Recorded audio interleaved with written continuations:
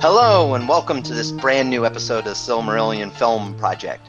I am your co-host, Dave Kale, and this is a fun episode because we're finally going to wrap up script discussions from Season 3. Or will we? Tune in to find out. It's a lot of suspense to find out whether we'll be able to do it. That's right.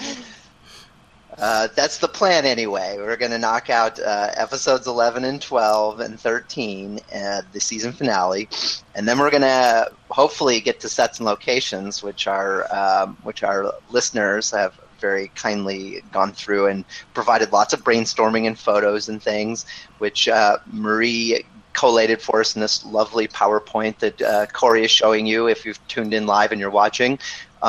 Hopefully we'll get to look at some of those. But if history is any guide, next episode. And if you can probably hear, I am joined, as always, by the Tolkien professor, Corey Olson, and the Tolkien maven, Trish Lambert. And then, of course, as we have been the last few episodes for our script discussions, we are also joined by Marie Prosser and Nick Palazzo, our... what are your official job titles? Yeah, you guys have you need job titles. Do you guys have a job title? Did you figure that out yet? Are you like story editors, showrunners? You guys might be the showrunners. No, you guys are the showrunners. We're the showrunners. Right? No, we're the execs. I think you guys are you're like the head writers in the writers' room, running things, breaking stories. Probably. So yeah, I think you're showrunners. If you want to declare me showrunner, I'll take it. No, yeah, you guys are the ones that are responsible for breaking the stories, managing the writers, and executing. And we're the people who just occasionally drop out from on high and give you infeasible constraints to work with. Okay, we can work with that model. They're executing the writers too? Wow. Yes, that's right. Wait, you really don't want to give me that kind of power to execute people. I'm serious. That's right. We've given them the ultimate authority. If it helps us keep the budget down.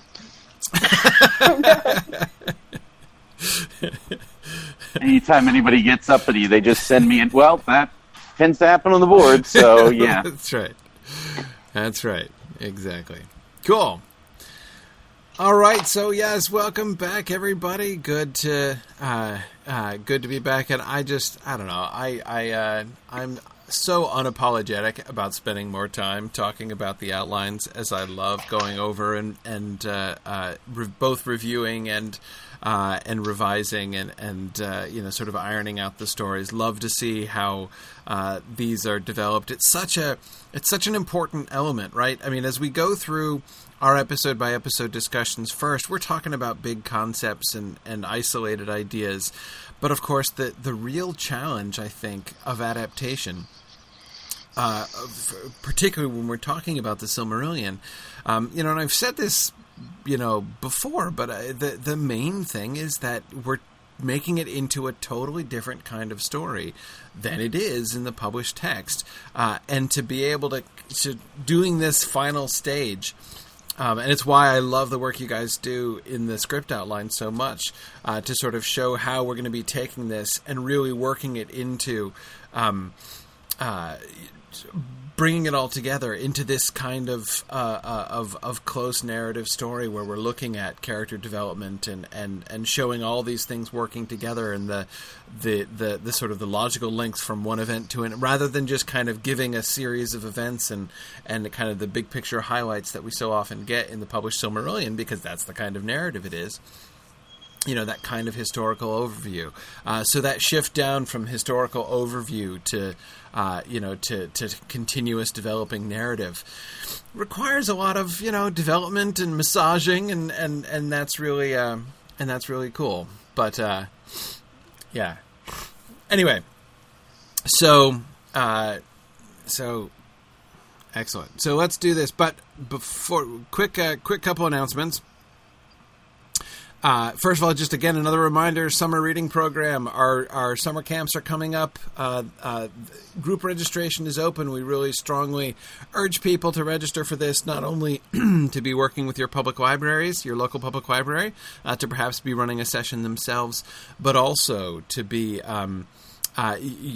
local groups, single-family groups, multi-family groups can kind of get together and do this on their own. Really fun, cool opportunity. We give you all the resources you need to do it on your own, to host a session on your own, have some fun activities to do with the kids as they're reading through these books and everything. So, again, we're doing the 4 books, The Hobbit, Harry Potter, and the Sorcerer's / Philosopher's Stone, The Lion, the Witch, and the Wardrobe, and Wrinkle in Time. So you can do one or any or all of those 4 camps, all of it totally free with lots of free resources and with live interactive discussions with our teachers as well. So going to be an awesome time this summer starting after the 4th of July. So, we're now coming into the last month here in preparation for it. So encourage everybody to sign up. Go to signumuniversity.org/academy.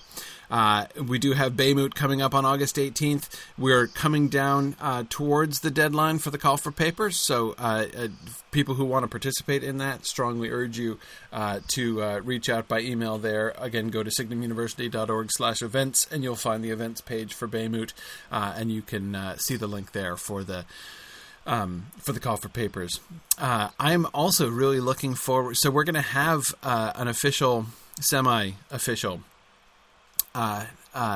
film event at Mythmoot this year.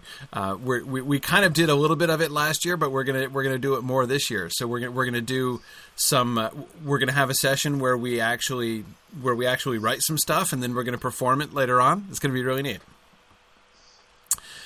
So lots of really fun film stuff going to be happening at Mythmoot while we're all hanging out together this year. So I was excited to see that on the program.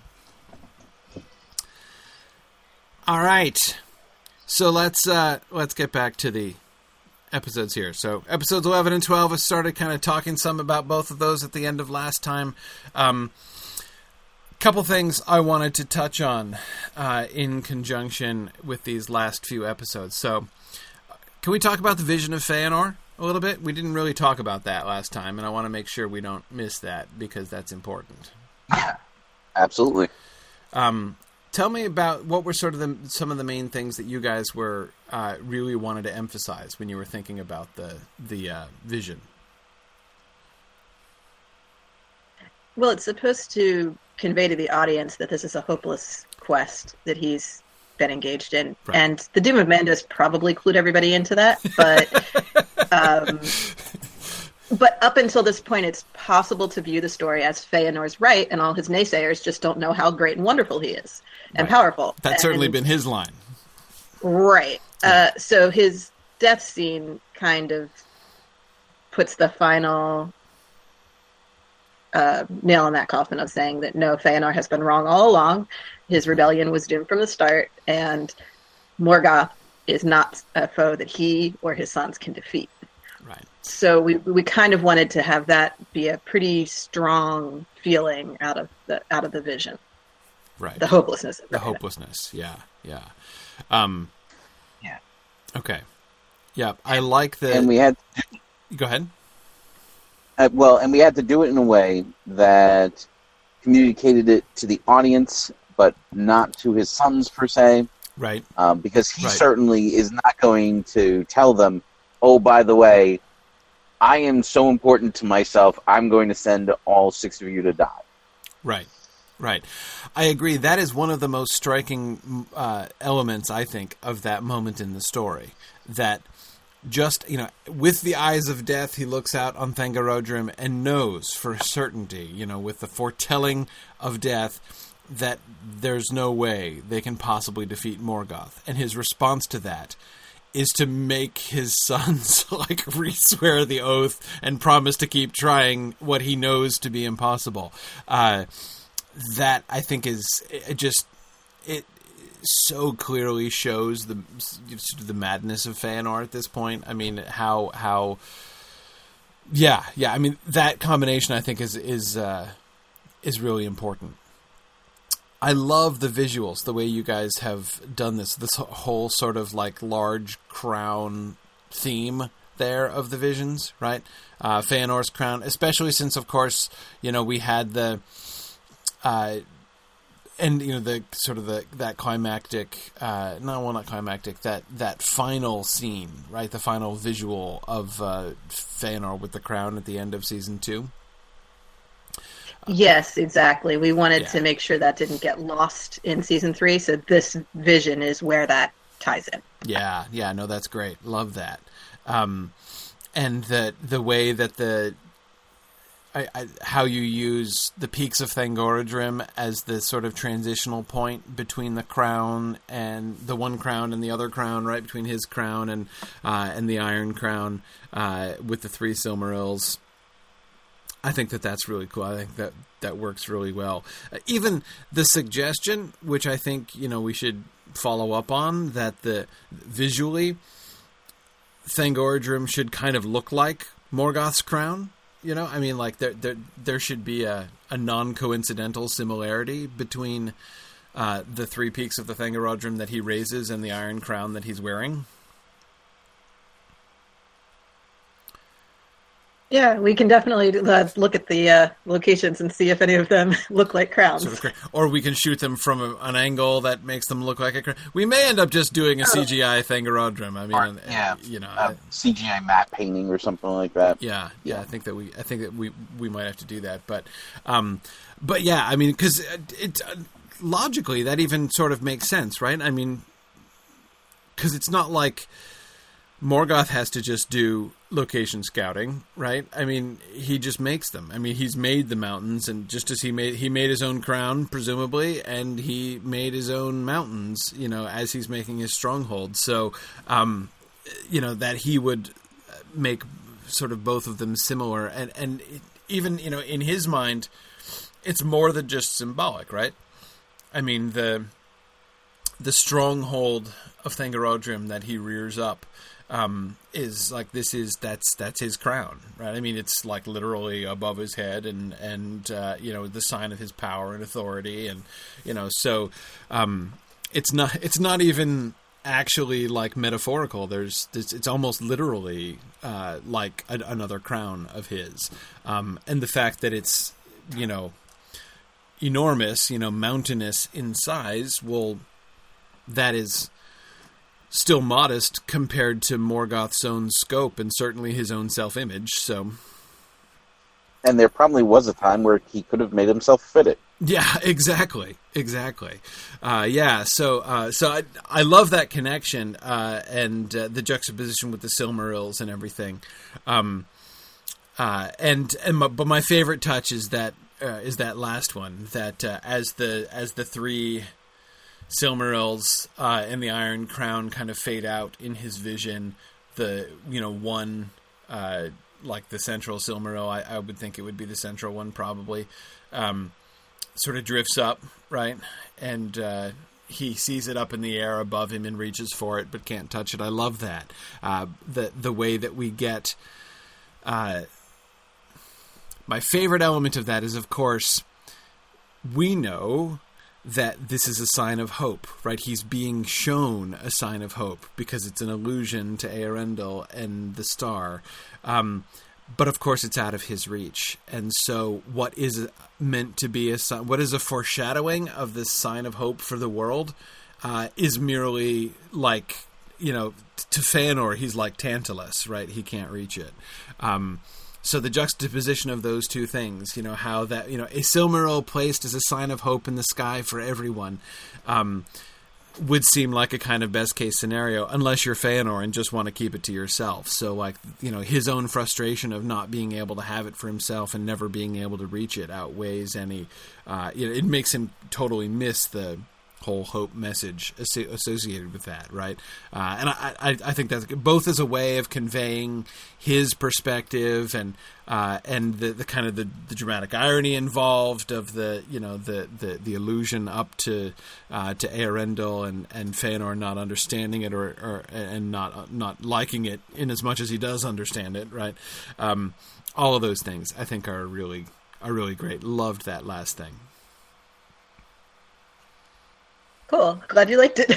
Yeah, I think that works very, very well. I also really like that imagery. I'm glad that I like the final note being a hint of the hope. I was kind of hoping we would do something like that we wouldn't end just on the power of Thangorodrim, but we would provide an image that for the savvy viewer they would realize that this is pointing to the final end. Yes. Which is a hopeful, happy and ends in victory for the West, but that for maybe but there would be at best ambiguous for the uninformed viewer, and that for Feanor would not be a sign of hope. It would be it would be a source of frustration for him. So I think the Silmaril in the sky is like perfect. I think you guys nailed it. Yeah, that's just brilliant. That's brilliant. Love it. His death. The death of Feanor. Let's see, where's the death? I'm scrolling. Where did it go? Did I miss it? I missed it. Where did it go? No, I didn't miss it. Where's his death? He's taking this long to die? No, wait. He's grieving now. Where's his death? It's short. Is this why I missed it? Is it? It's at the end of that other section? It's just short. Yeah. One of the things that we had to... Because there had been some discussion of having him burst into flame in the middle of his son saying the oath. Yeah. Oh, there it is. The problem is... Scene 6. Would they just... they've never seen that happen before, ever. Nobody's ever seen that happen people before. Die. Yeah. And they wouldn't... there's no way they would just keep on talking over that. They would have to stop. Yeah, exactly. I totally agree. Yeah. No, that's something that's good. You're not just going to carry on. Yeah, exactly. Yeah. No, yes. I absolutely agree with you there. Let's think for a second about the flames. I want to think about the visuals of Feanor's body bursting into flames, because there are a couple. Well, there are a bunch of challenges with this. This is another one of those things which is really awesome when you just say it right in a book, but when you actually have to show it, there are some implications that are tricky. I was going to say, how do we do this so that the audience doesn't start laughing? Exactly. It could look funny, right? We have to be careful with that. But here's the other thing. Spontaneous combustion. Right. Yeah, exactly. If it's too comical as spontaneous combustion, that's not good. If we make, he just, burst into, red sooty flames or something, it's going to look like the flames of hell consuming him. I mean, there's going to be associations with that we don't want, right? We don't want to associate it with a Judeo-Christian hell. We don't, as you pointed out in the outline, we don't want to associate it with the Balrog flames either. I actually think there's an argument in favor of that to say that, but again, because we don't want to make it look like this is just the delayed action of the Balrog's flaming whips or something, that they have set a flame in him and he's been holding out against it, and that. So it's not that he's killed by the, this is the power of the Balrogs finally overwhelming him or something like that. We need to show that the fire comes from him, right? That this is his own fire. Oh, I hadn't even considered that fact, that we need it could be confusing visually once again for sort of the uninformed viewer. They might think that the Balrogs killed him. Right, exactly. But at the same time, we don't want to make it look like he is merely translated or something. We don't for instance, I could imagine if we just have him dying, and then there's a flash of white light and his body is gone, that people is he really dead? Was he taken up by the Valar or something? We want it to be clear that he's dead. And in a sense, it's a bad thing that he's being... I'm trying to think if we have some kind of visual from before, during the building of of Anor. But I can't think of anything that, would connect. Because I think you're right. It's even though this is kind of a unique happening, you'd want to connect it in the reader's memory to maybe something. But I don't know what that something would be unless it's during Morgoth's fight. But it shouldn't even be a Morgoth thing because it's really not. No, I mean, in terms of it's a Feanor thing. Exactly. So it seems to me, visually speaking, we have three. So if we're thinking of what are the Feanorian flames, right? We have three options. We've got the sort of forge fires of his own forge that we've seen, where we see him working in fire. But that, I think, visually is not going to be very distinctive. We have the light of the Silmarils, of course, but that's not really his light, so that wouldn't seem to work either. The only other thing we have are the Feanorian lamps. Ruth was just thinking the same thing. We've got the Feanorian lamps, which are blue.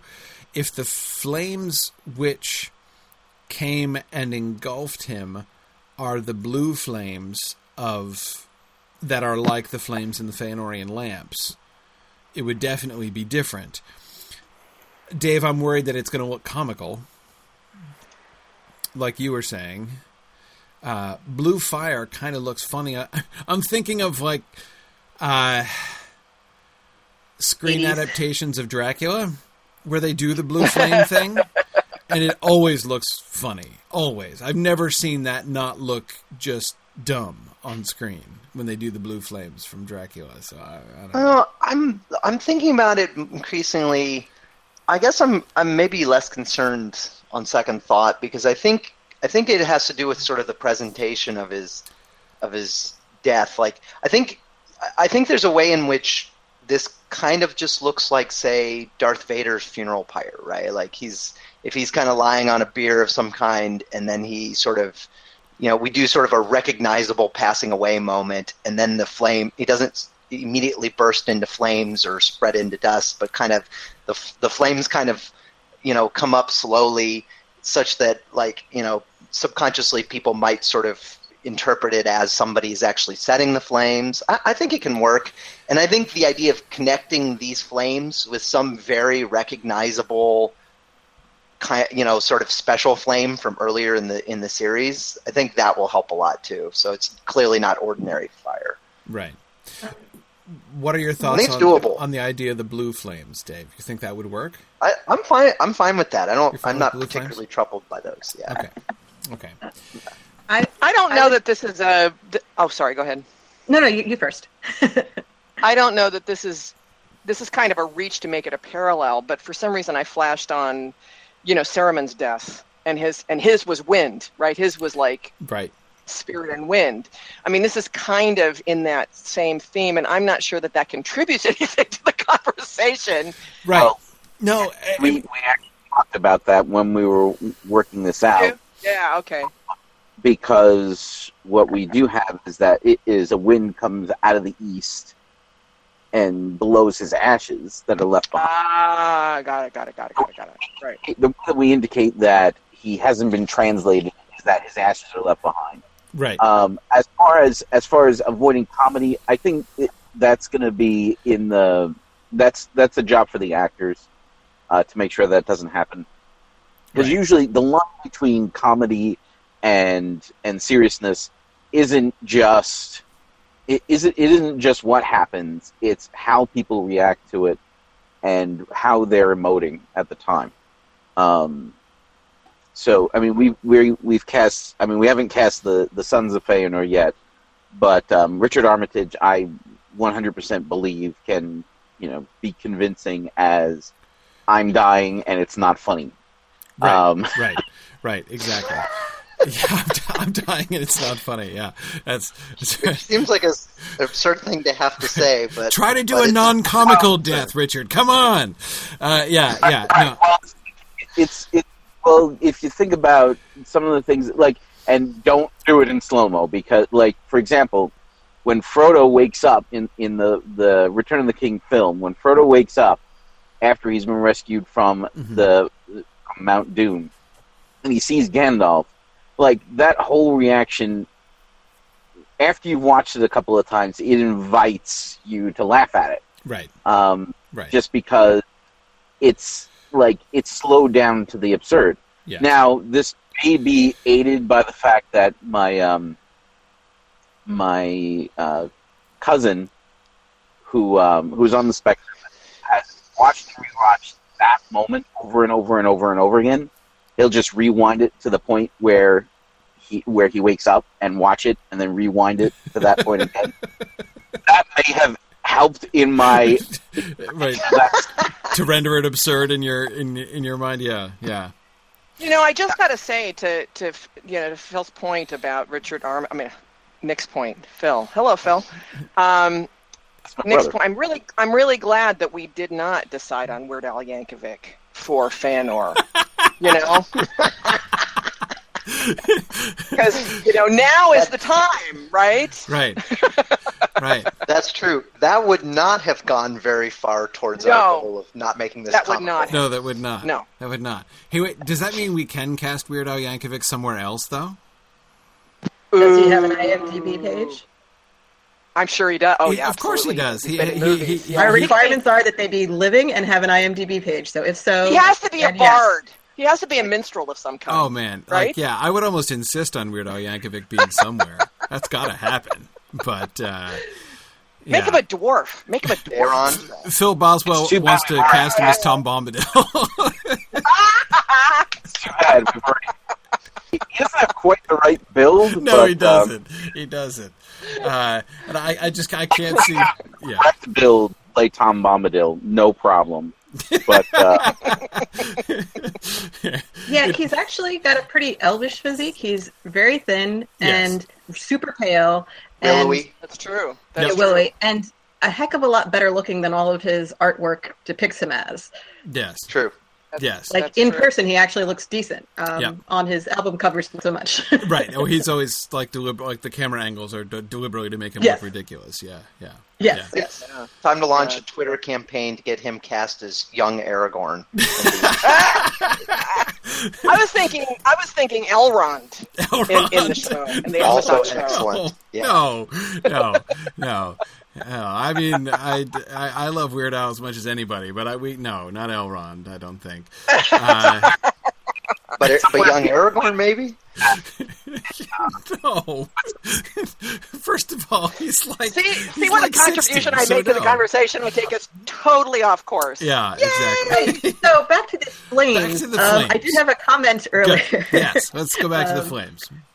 So, we will have seen Fëanor holding the Silmarils in his hand, which means the light welling through the skin will have been an image that we've used at some point. We would be able to show light glowing from him before we show the body burst into flames that would tie to that image without being the light of the Silmaril is like setting him on fire. Right.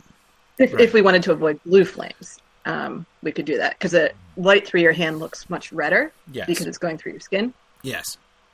No, I like that. I mean, the thing that we do have to emphasize in this, Dave, this is where I actually would want to make sure that we didn't have it look like they were setting him on fire. Because again, if we're going to do this, the reason to do it, right? The reason to have him burst into flames at all is in order to show the thing that Tolkien depicts, which is unique among all elf deaths ever recorded, which is that his spirit being, the fiery spirit within him, when it leaves his body, burns the body to ash. So, like, it is the fieriness of his spirit. He would die cursing, right? Like the cursing of Morgoth that he's doing, he would.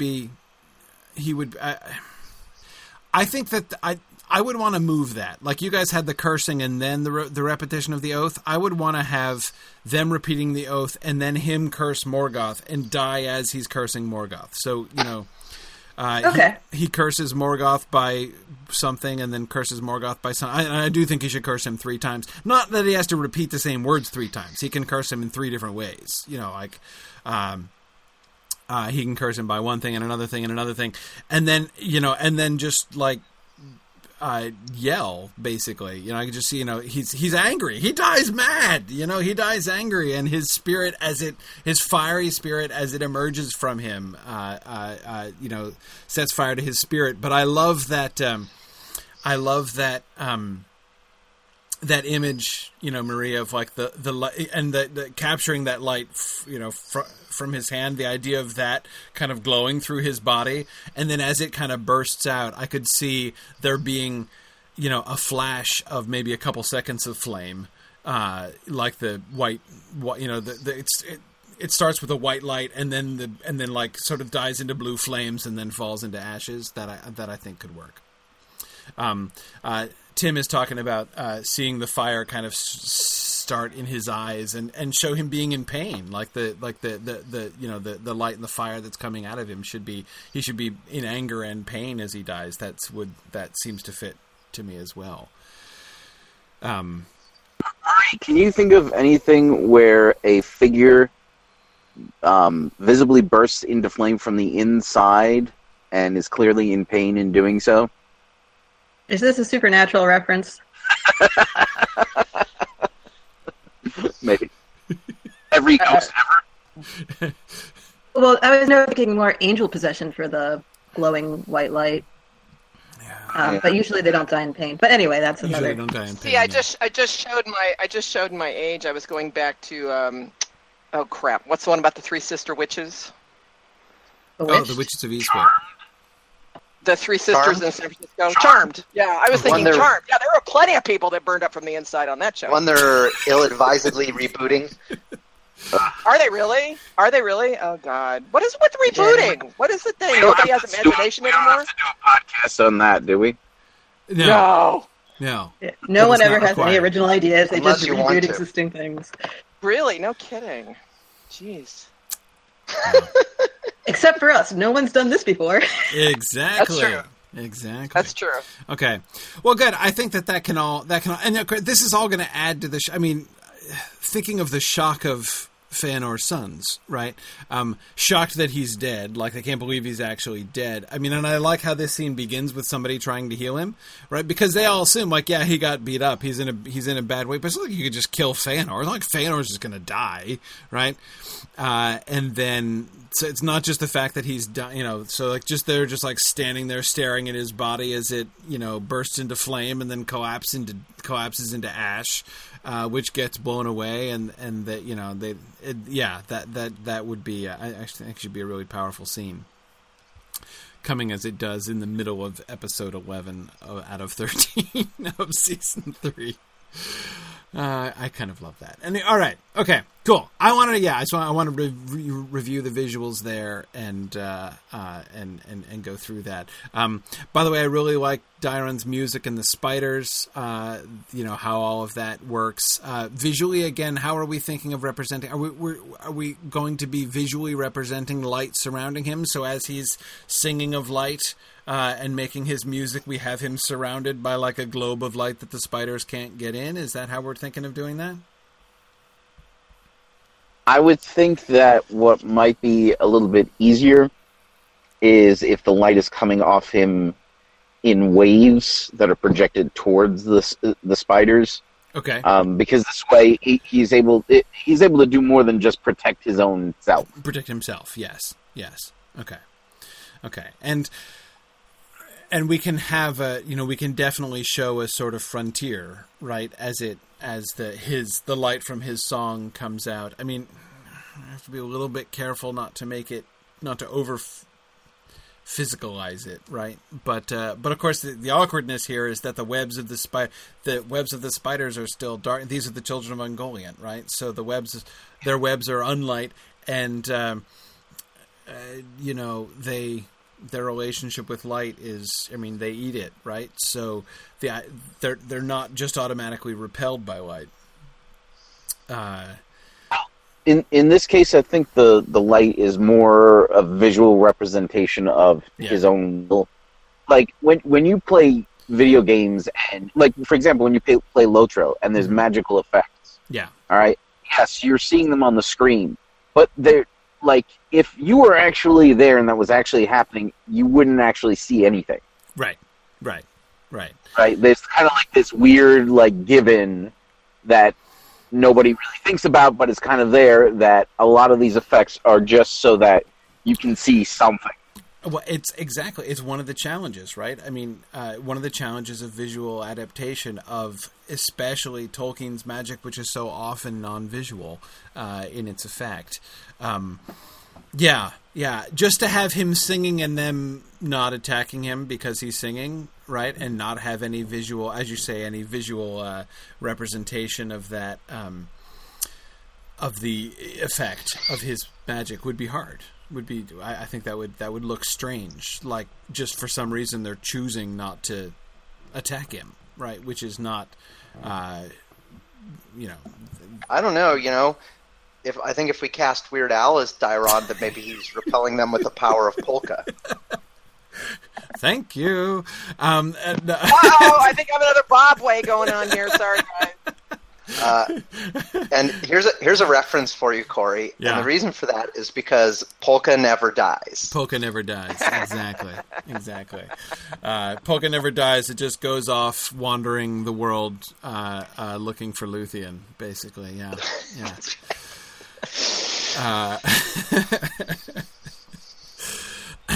Okay, that's good.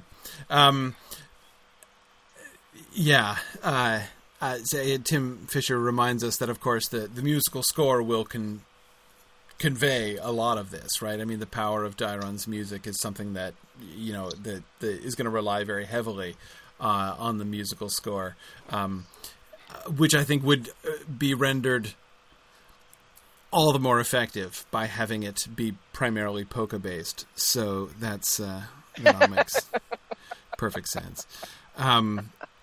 Okay. Don't you dare, Phil. That's right. And we're not, just to clarify, we are not serious about that, Phil. Not that I think that Phil would take that seriously. But anyway, yeah. So, and no, Phil, there is no plans to include a zombie Tyrannosaurus Rex among the beasts of ivory and horn. So, anyway, moving on. Sorry, for those of you who don't know what we're talking about, we're now making Dresden Files references.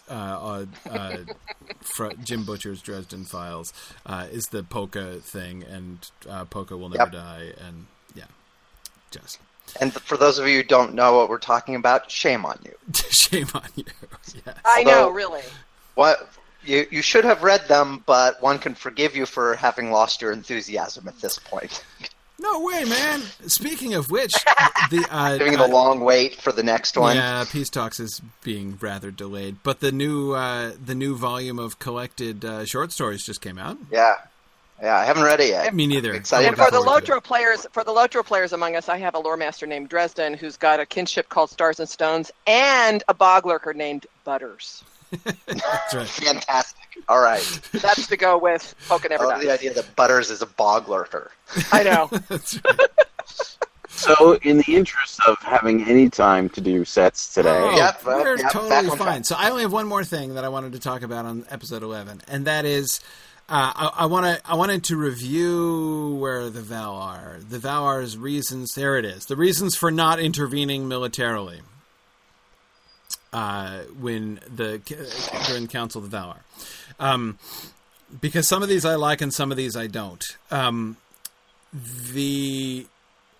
Obviously, the time is not yet right is one. That's like the least satisfying one, but also kind of the obviously most important one, really. Despite or because the fact that it's not satisfying, but that I think has to be really prominent. The awakening of the second children. That's also a very, very central argument, right? That the War of the Powers, a second War of the Powers here, could destroy the second children before they have a chance to even awaken, or as they're awakening. And that's of course then done in conjunction with the Valar can't defeat him without destroying, possibly all of Arda, maybe at least a continent. I love and I would want to lay great stress on the free will argument, respecting the free will of the Noldor who demand to fight Melkor without aid, that they have chosen to do this. Yes, now, like, the counter argument to that, which I think would, like, Yavanna would probably lead, would be, but Melkor is messing with a lot of things that did not choose to fight him, right? Why should we abandon all of Middle-earth, and leave Melkor to wreak havoc upon all of Middle-earth just because the Noldor want to fight him, right? That doesn't really make sense. That certainly would not make sense to Yavanna.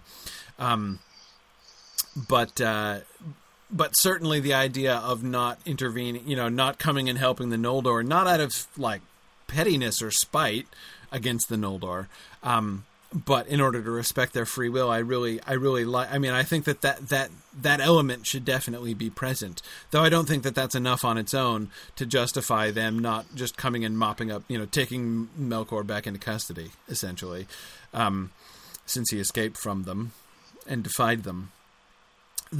One of the arguments I was less comfortable with, it's true, and it might be worth having them express it so that we get this idea out there, is this the one about Morgoth using himself up and weakening himself. The problem here, so again, we're not going to be talking about this. Is a golden opportunity to drop that idea into exposition. So I agree that it would be kind of nice to mention that there. The thing that I would want to be cautious of, though, it's not like the Valar need that. Like, they can take him, right? They just not without massive collateral damage. Right, exactly.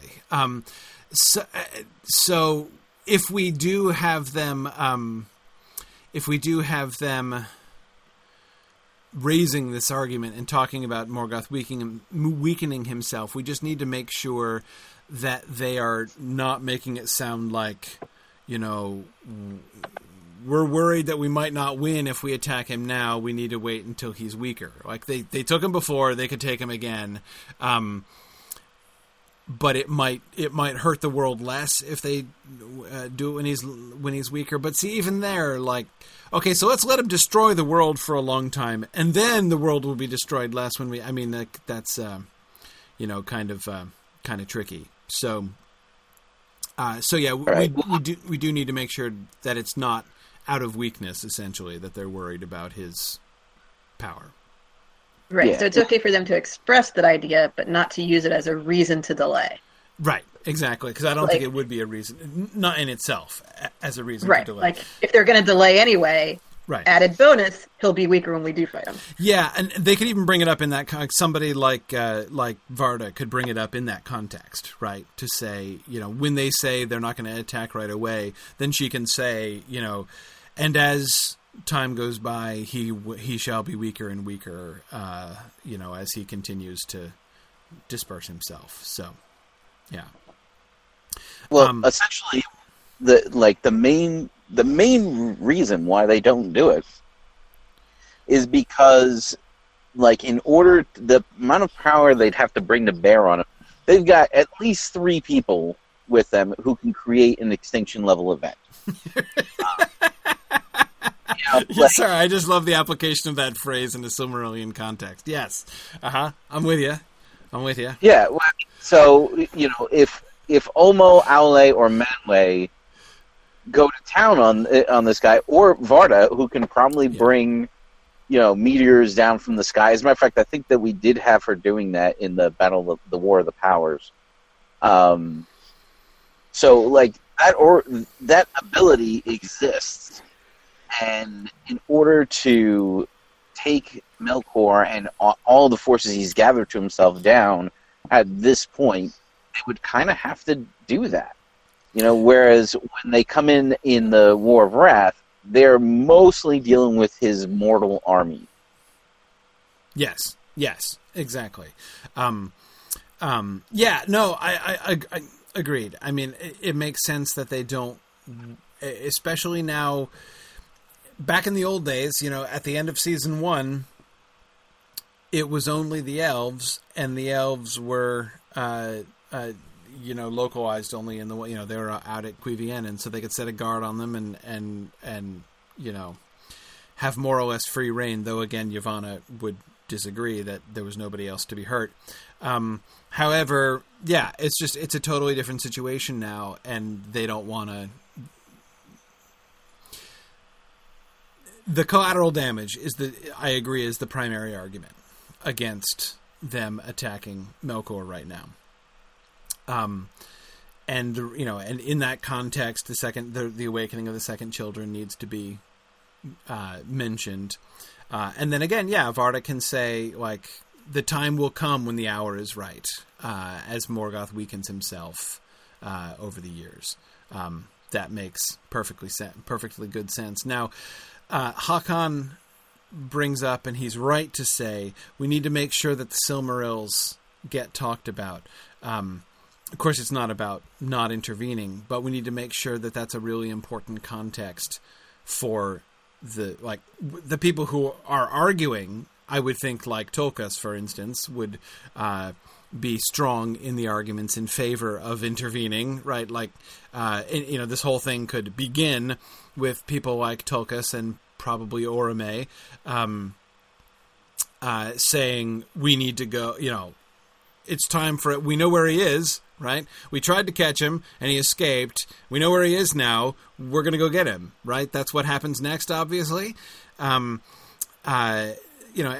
can be thinking of that in relatively simple terms like that. And then somebody, Aule, maybe? Or maybe even somebody like Vana or somebody like that should be expressing, like, in the Silmarils, right? The light of the trees now lives only in the Silmarils. Surely we must recover those, right? I'm thinking Vana... I think that if she does say that, somebody could say that are they ours to recover at our will?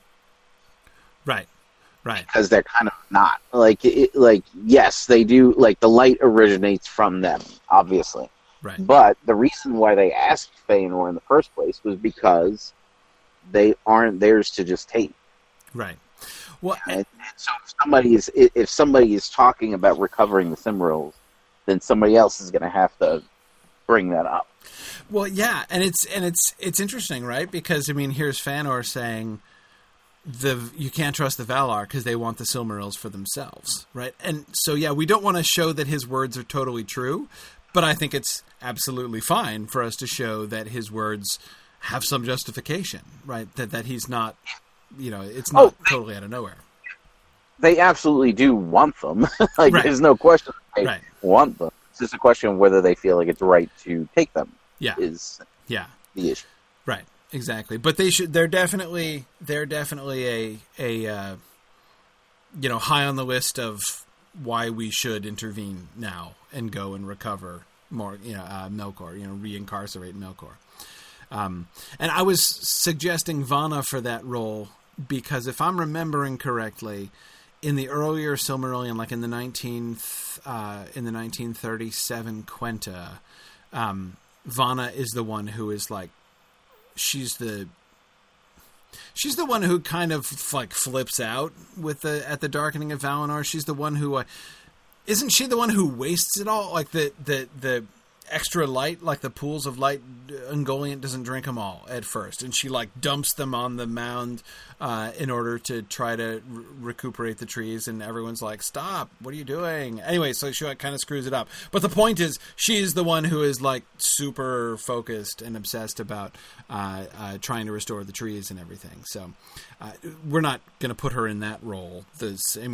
Even Tolkien in later revisions toned that down a very great deal. But just sort of recalling that she was placed in that role, and we don't give her many roles, that would seem to be an opportunity. But yeah, and she's Yavanna's sister, so if Yavanna's concerned about the trees, her desire to save the trees kind of makes it a family thing. Right, exactly. Whereas Yavanna, in this debate, the whether or not to reinvade Middle-earth debate, she's going to be anti, right? Because she's thinking about the living creatures of Middle-earth. Whereas Vana, would also be kind of reflecting the other side of that, right? She'd be focused on the trees and the light of the trees, with which Yavanna would agree. But Vana does not have the same attachment as Yavanna does to the living creatures of Middle-earth. So it would be a way of kind of giving the Yavanna perspective on both sides, essentially, without having Yavanna just look wishy-washy.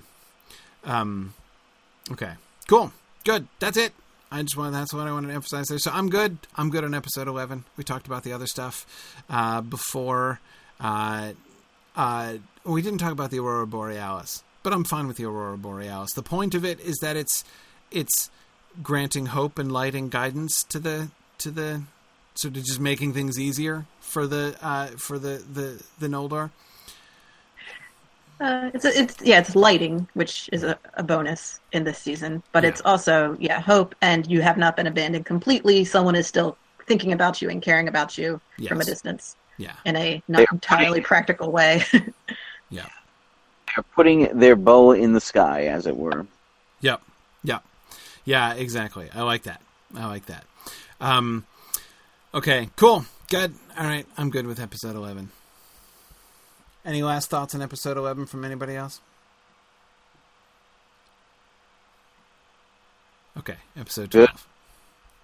Episode 12, then. I only have a few things from episode 12. The planning of the parley. I know this was one of the things that you guys were thinking about. In specific, one of the questions you guys had mentioned before was, how duplicitous do we want to make the Sons of Feanor as they go in? Yes, there was some debate on the board back and forth as to where we wanted them to start. Because we know where we want them to end up as characters. Right. Like Curufin being duplicitous, so will surprise no one 5 seasons from now. Right. But now where do we want them to begin in their war with Morgoth? Well, I mean, I don't really see this as...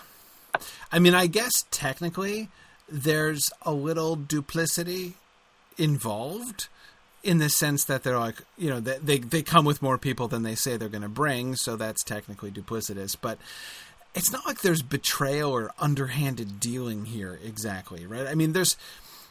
Well, there could be. I mean, we could set up in a whole elaborate ambush. Right.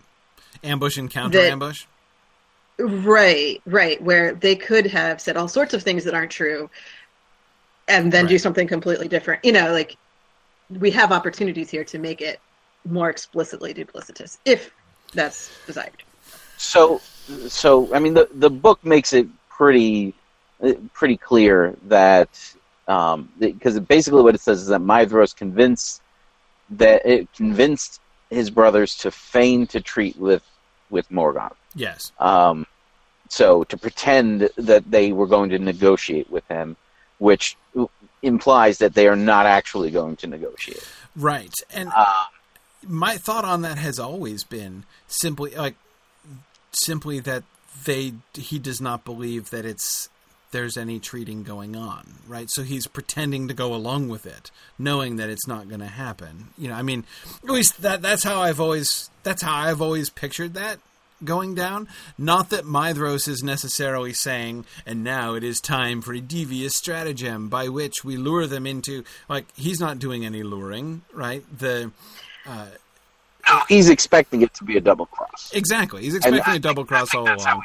And is planning to double cross the double cross, or at least to protect himself against the double cross, by doing things that, by preparing for this in a way that, his enemy doesn't expect. So again, yes, that's technically duplicitous, but it's not like he's the one, undertaking a devious plan. Exactly. He's just being not stupid, basically, in his preparations.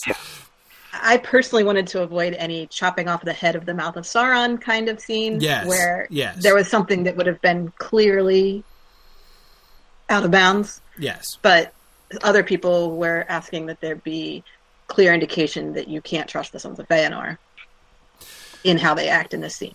Right. I agree. Well, I guess my thought about that is, yes, you can't trust the Sons of Feanor generally. I think the Kinslaying has already kind of laid the foundations for that, but and not to mention the burning of the ships. By now, it's fairly clear that you can't trust the Sons of Feanor, and we'll have plenty of opportunities to reinforce that point of view later on. But here, because we're talking about dealing with Morgoth and Sauron, it's not really about trust. I mean, so what? They're gonna... In fact, it would be weird, frankly, if they were all standing on their honor and everything now, again, in going into this obvious trap that Morgoth is setting for them. That would just seem kind of weird. Like, we're willing to slay our kin, we're willing to betray Fingolfin and burn the ships, but when it comes to, engaging in an obviously ill-intentioned trap by Morgoth, we're going to scrupulously, make sure our word is our bond. Like, that just doesn't even make much sense, actually, in those circumstances. If we're going to show them turning over a new leaf and being honorable to their word and totally trustworthy, would be turning over a new leaf at this point. It's establishing a new thing, not holding to an old. Now would not be the time to do it, right? It wouldn't even make any sense for them to want to at this point. And yet, at the end of the day, what's really interesting is that Sauron is more follows the letter of the deal more closely than they do. Well, no, he doesn't, because he brings no Balrogs. He brings 0 Balrogs. But he double crosses them by I mean, yes, he follows that, but he doesn't bring a Silmaril. He doesn't offer a Silmaril. He says that he would give them a Silmaril, and he doesn't. So he is betraying the whole point of the core of it, while getting around the. No, but I like the fact how you guys have Sauron coming and accusing, Thuringwethil on behalf of Sauron coming and accusing the Feanorians of bad faith. That I really like, because of course that's technically true, even though Maedhros was less duplicitous in the end than Sauron. And Marie, I do appreciate the point. We want to make Maedhros look good here, right? His actions should be noble. We want people to want him rescued. Yes. And we do need to establish, as we've already begun establishing, that Maedhros is like the good egg among the Feanorians, right? We've already laid the groundwork for that. We started laying the groundwork for that in his friendship with Fingon. For a second I thought I said the wrong name, but I didn't. Yes, with his friendship with Fingon, we you're talking about the Silmarillion when you think you made a mistake, mistook one F name for another, and then you realized you accidentally didn't. So yes, we started that with his friendship with Fingon, and then of course with his standing aside at the burning of the ships. So his distance from that kind of the treachery and duplicity, which has become now. Though again, it's not just about duplicity in the sense of we have no honor of any kind and we just enjoy stabbing people in the back. The whole point of both the kinslaying and the burning of the ships is the objective is so important it outweighs everything else, right? We are willing to sacrifice anything. Feanor is willing to sacrifice anything for the sake of his goal, recovering the Silmarils. All right, so that's more important than anybody else. Keeping their word too. Right. Exactly. Yeah, their oath. Exactly.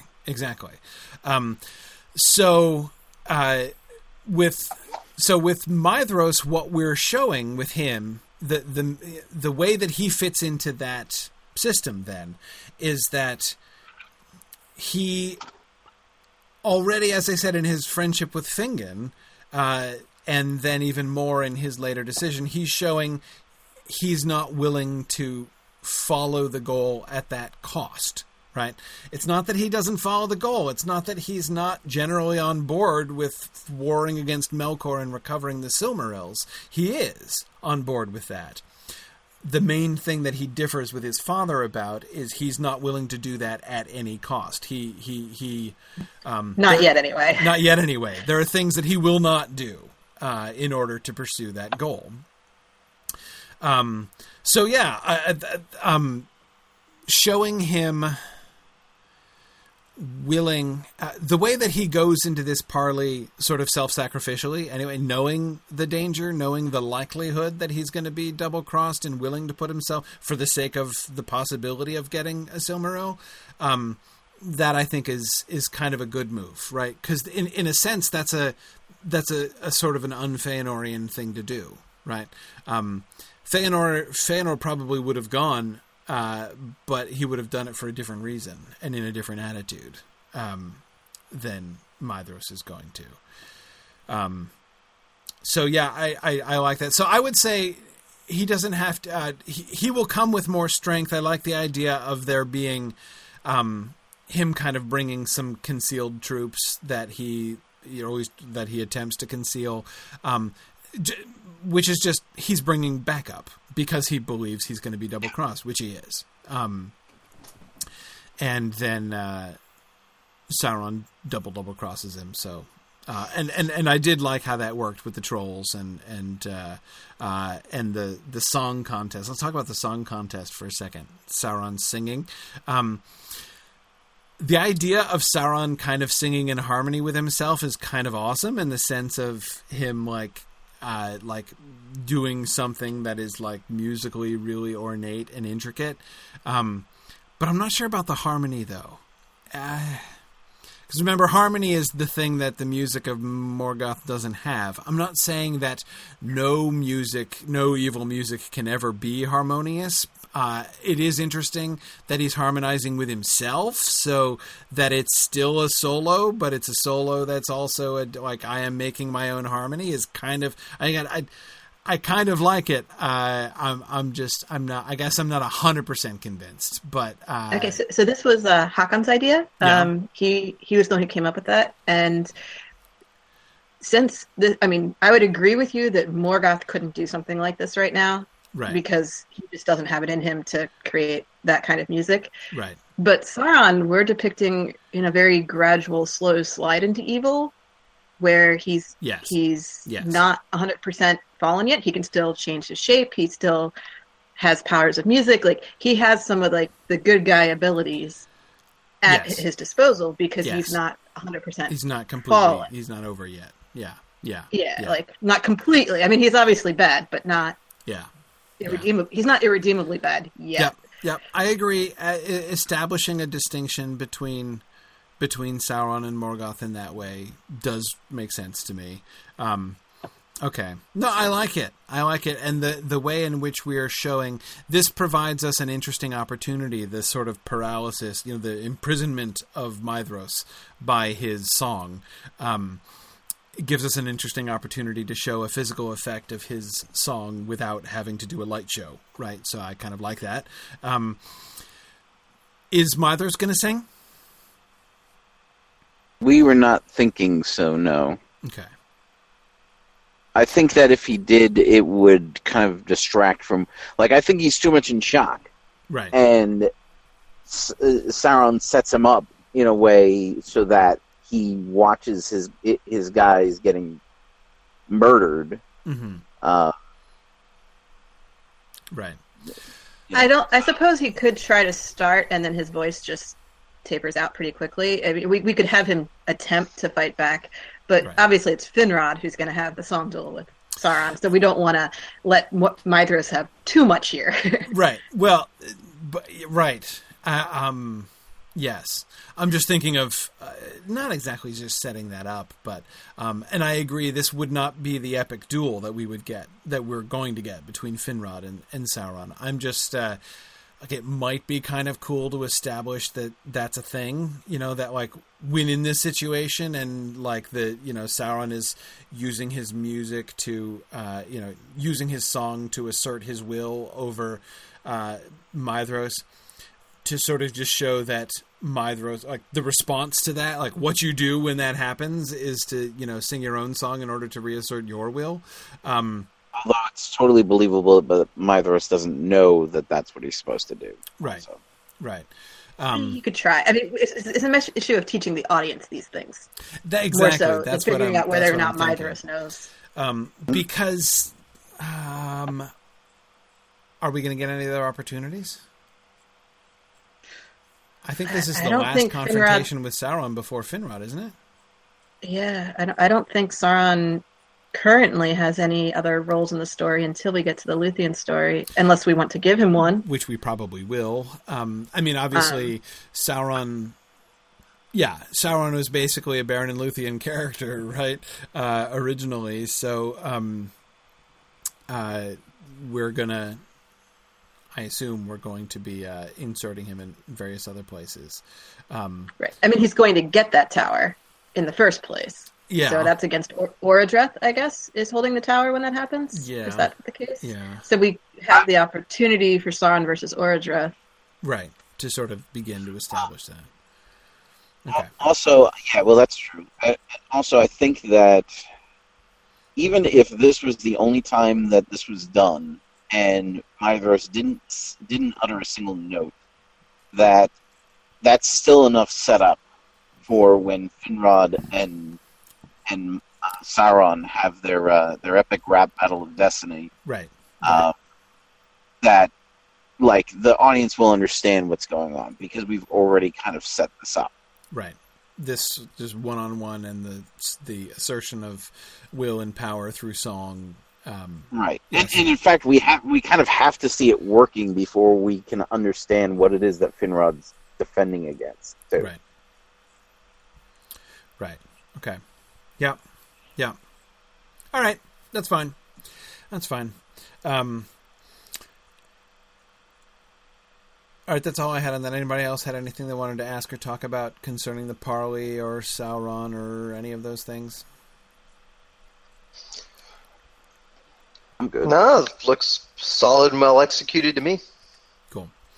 One of the things that I've been really enjoying is as we've been doing the War of the Ring in the Mythgard Academy over the last few weeks, I had forgotten when we were talking about this before, actually, that in the early drafts, the part of the mouth of Sauron in the Lord of the Rings was played by Sauron himself. Like originally, this was a confrontation. Like Sauron comes out, and Gandalf confronts Sauron in that debate. You know, so that moment is actually a confrontation between Gandalf and Sauron directly. And then Sauron's part is, then Sauron doesn't come out, and his part is played by... Originally, it's the Witch King specially resurrected for this purpose. That is to say, like, he chose to not have the Witch King die at the Battle of Pelennor Field specifically so that he could serve as the spokesperson there in the Parley. Which seems like a sad reason to deprive Eowyn of her moment. But anyway... I just like the fact that Sauron was originally the mouth of Sauron. So, having Sauron come out and be the spokesperson here for Melkor, not only do we have the sort of the obvious parallel with the mouth of Sauron, and Sauron himself having served earlier as the mouth of Morgoth, but the way that it recapitulates, like Sauron actually coming out and talking with him, like he's actually in an earlier draft performed this role before. So it's kind of fun. Okay. 2 other issues I had that I wanted to talk about in episode 12. One each for the Doriath plotline and the Helcaraxa plotline. Let me bring up the girdle thing first, mostly because here I am. Right on this on my screen, I already have the section on the making of the girdle. My only suggestion about that, I love your description of the girdle. How you're not having the girdle be white light, but waves of twilight shadow and grayness, and like this sort of heat shimmer effect of hazy distortion. I agree. We want to make it striking. We want to make it visible. We want to be able to show that effect. But not having it be like white light, I think, is a really clever idea. I really like that. It's going to be a little bit challenging to have like the dark shadow of the spiders be driven back by the like gray shadow of the girdle. White light is an obvious go-to here, right? To contrast with the blackness and the shadow and the unlight of the spiders. So having it be this sort of twilight shadow and grayness, as you guys are describing it, is kind of a bold move visually. But I like it. I think that could work really well. So I think that's really good. My suggestion, just a little visual suggestion that I had, is Melian coming out. I would like to have Melian be... So you guys had Melian coming out onto a balcony of some sort, overseeing this. I would love to have her come in at the point of battle. So here's kind of how I'm picturing it. The spiders, no one's able to do anything with the spiders, right? Dairon's able to hold them back a little bit, but no one's been able to really hurt the spiders, and they're making their inexorable way into Menegroth, right? They've come in through the gates. There's this inner portcullis that you guys have, which I kind of like. So, and it looks like they're going to get through this portcullis at any second. And Dairon is there.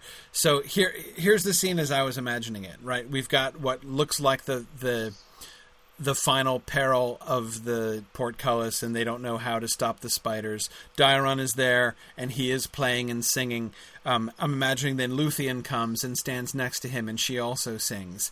And the light, the sort of the visual effects of their song is maybe pushes the spiders back from the portcullis, not far, but a little bit back, as they're but what we're seeing is them all kind of pushing against it and ready to come. Like, it's obvious it's not defeating them, it's not driving them away, it's just pushing them back, and they're ready to come through.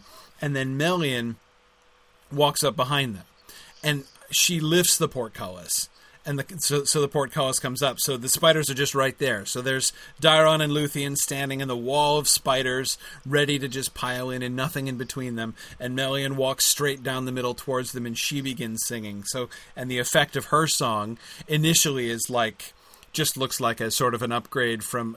It's almost as if she's joining her music to Dairon and Luthien's music. And initially, it looks like it has a similar effect, but of course, it has a much more profound effect as she walks. She just walks straight out towards the spiders, and her song grows, and then we see the girdle come out from her and just blast the spiders back and destroy their webs, and they scatter and run, and the girdle is established. The reason I wanted to do, I was thinking of it that way, is not only just I kind of like the visuals of that.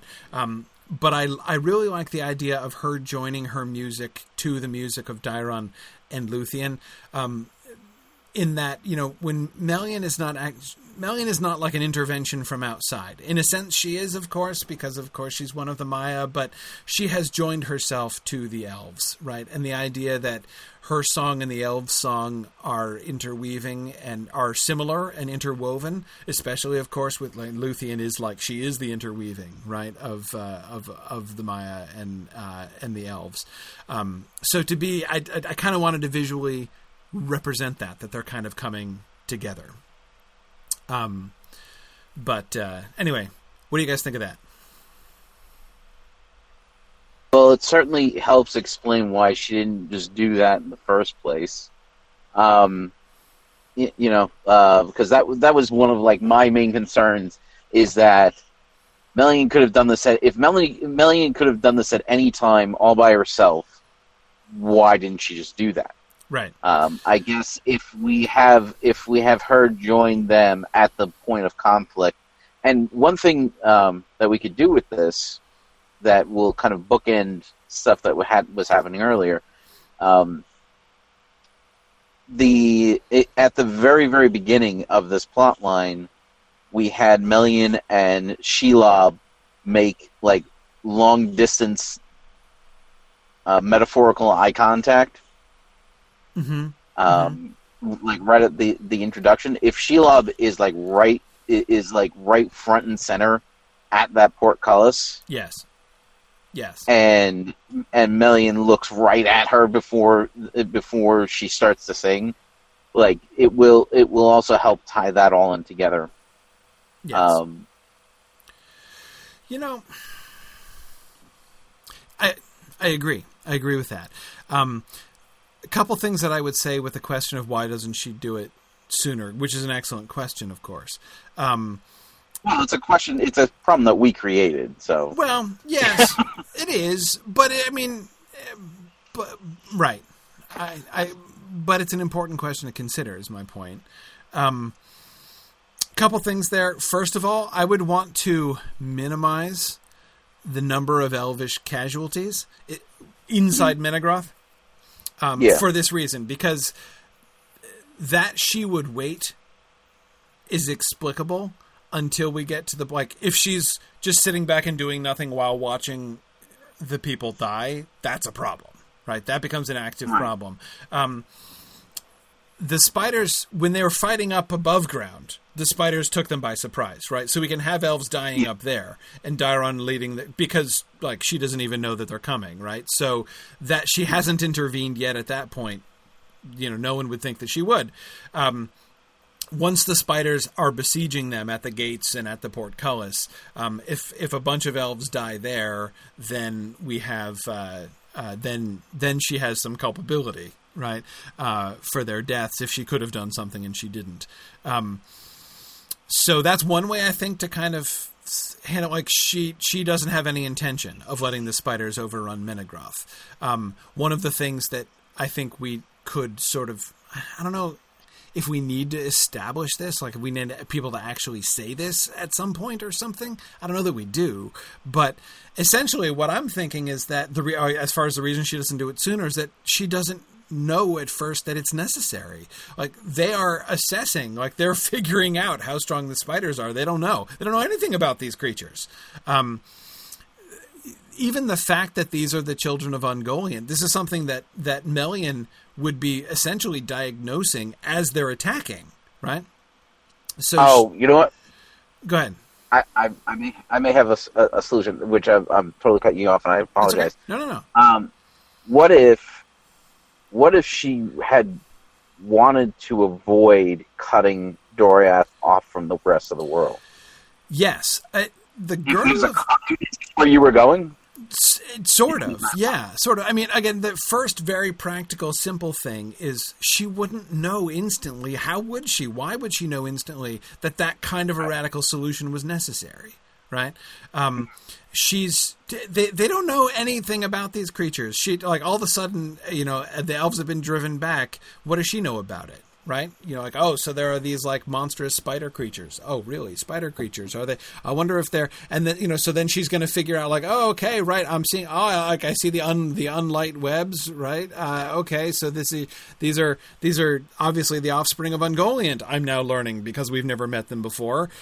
So I wonder what we can do about them. And then, so her, it's not that she's just, I could have done the girdle any time and I'm just waiting. Like, she does it when she figures out that's what's required. But, Nick, I was thinking of going in a similar kind of direction to what you were saying. That is, the girdle is a kind of a nuclear option, right? I mean, it's a big deal that Doriath gets isolated. Seems excessive. Yes. And here's the other thing that a question that I would ask. This isn't something that gets mentioned in the story. I'm not trying to argue that there is any indication that Tolkien expresses this.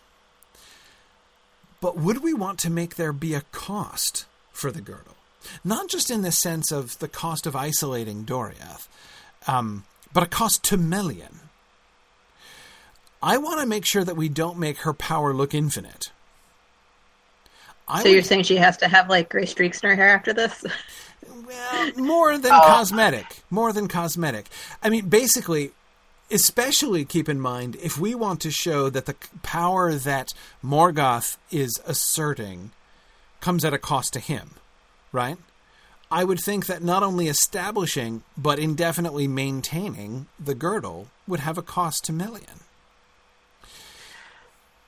I had kind of intended to do that, and you guys told me you didn't want us to do that on the grounds that she shouldn't be tired thereafter. Like, not tired. They shouldn't be, well, no, but they shouldn't be. That it's not the same as what Morgoth is doing. It's not the same. It's not the same, but here's the painted yourself into a corner, Corey. No, because see, here's the other thing. I'm not painting myself in a corner, Dave. I am solving a problem later, right? Because here's the problem later, which is a problem in the Silmarillion, right? Why does she leave? Oh, an army is assaulting Doriath. Thingol's dead. I'm really sad that my husband's dead, but you know what I'm going to do? Leave my people and I'm just going to talk to Maglor and be like, so y'all are on your own now and you're pretty much screwed. So I'm going back to Valinor. Bye. And she drops the girdle and leaves, right? Again, it works in the kind of story that the published Silmarillion is in. With having had Melian as a character for years, how would we carry that off at that point? Why would she? How would it not look like a failure or even a betrayal for Melian to just waltz off and say, I'm going to choose to leave Doriath open to its enemies right now, and I don't care. Bye. That's going to be hard to do. So that's actually the end towards which I'm thinking right now. I agree with Nick, according to your testimony, myself, which I perfectly believe, that we want to make sure it doesn't look like Morgoth. It's not the same thing. And yet, I think that there does need to be a cost. There needs to be she can't just be an infinite well of power. We don't want to make her look like an equal and opposite pole to Morgoth here, And... yeah, Hakan says it's not about losing energy, but she's locked to the area. Yes, but not only locked to the area, Hakan. I'm thinking I want to make the death of Thingol have a a direct causal link to the dropping of the girdle. This is why it is kind of coming from my vague thoughts about her joining her song to the elves, to Dairon and Luthien's song. It's hard because Thingol's not there, so having it attached to Thingol's lifespan. I'm thinking of it more being attached to her family because, because Luthien's had she's in her post-death experience at that point. It's a little complicated. But anyway, the point is, if she could be anchoring the girdle, in a sense, to Thingol and, to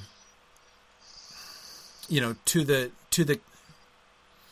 I mean, it would have to be to Thingol. If it's going to be Thingol's death, that's going to lead to it. So you want us to show? Go ahead, Marie. Sorry, you want us to show an effect on Thingol when the girdle goes up? We want to show Thingol feel it happen. Or something. It's awkward doing this without him there. I mean, Wait. Yeah. What if she's singing the girdle up? Yeah.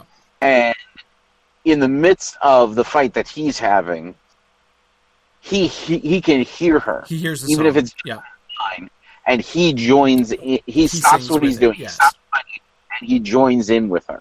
Yes. Yeah. Now, the risk there is that we make the Girdle of Melian look like a team effort, which, once he dies, she can't keep up on her own, which is not exactly right. But if that's the impression people get, I don't hate that totally. I mean, we could do worse than to convey that, I think. Because certainly... I mean, the reason that she leaves is that she tied herself to Thingol, right? Or rather, the only reason she had bound herself to Middle-earth was because of her marriage with Thingol. So when Thingol is gone, her connection to Doriath, her connection to Middle-earth is broken.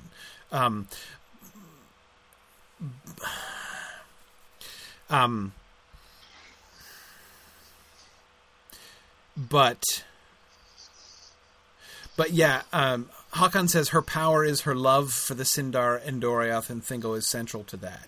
Yes. Maybe we can tie this to Thingol explicitly. Now, Nick, again, I like the idea of Thingol joining his song to it. I think we can do that, especially since we already had him in the army on the outskirts there. I like that happening, but I'm thinking...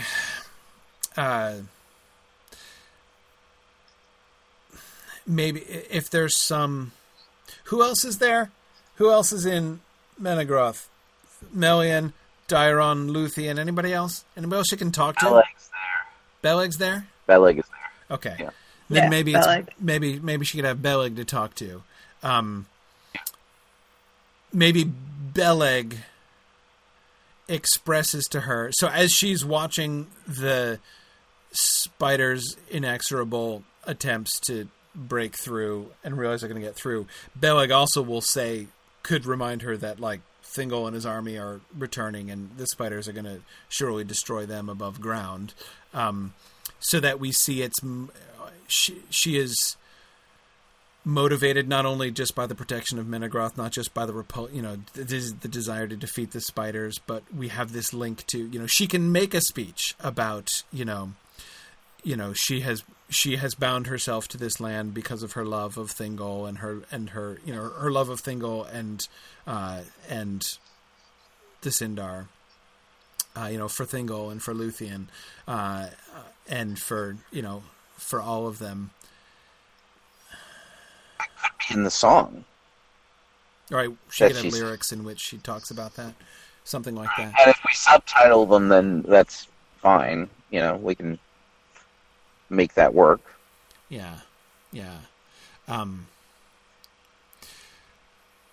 we'll have time later on for her to explain some of this, right? She can say in future seasons somewhere that, like, the girdle, the power of the girdle can only last as long as we can have some exposition in a conversation maybe between Galadriel and Melian later on to have her explain how that works. I just want to make sure that we're setting that up because again I think the departure of Melian is going to be a serious problem for us if we don't, and this seems like an opportunity to kind of set the stage for that basically. Right, we need to show that she doesn't have the choice to stay and remain queen. Yes, that's exactly what we need to do. Yeah, that it's just the natural consequence of the choices she made previously, that she now has to exit stage right for reasons. Exactly. And I do, it's interesting because we're kind of building this construct where, you could say of the girdle that it is not built on fear of the enemy, but on love. Yes. As corny as that is. But, right. No, exactly. And that is, yes. No, exactly. That I think works. Yes. The day will come that my bond to this land is broken, and then the song of the girdle shall cease. Yeah, that's a good line. I like that. That'll work. She can. That's exactly the kind of thing she could say to Galadriel during their, one of their tutorial sessions later on. But okay, yeah. Like I said, I just want to maintain an unaging paradisical kingdom. Step one. Right, exactly. But she knows there's a limit to it. Right, it's not going to last forever. It can't last forever, and that when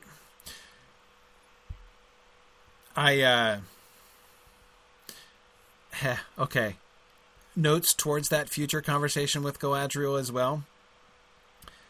Melian could talk about the time when she is going to diminish and pass into the west, essentially, right? Because I think that's what, like, her, when the girdle fades, her, she is going to be, again, there need to be consequences, right? This is not just something that she kind of, the girdle can't just be something that she could pull out at any time that she wants to, maintain for as long as she wants, and then, be unaffected by afterwards. If it's all just purely elective and effortless on her part. She's not one of the children of Iluvatar. But the idea of her, like, basically putting herself in a place where she has to, like, go into retreat in Valinor in order to recover her strength. That when the girdle is, when the bond is broken and the girdle fades, that she couldn't do it again. There is no option for her to throw up a second girdle at that point. It's not entirely unlike what happens to Sauron after the destruction. I was thinking the same exact thing. Yeah. Now, I mean, of course, it's not wholly unlike it.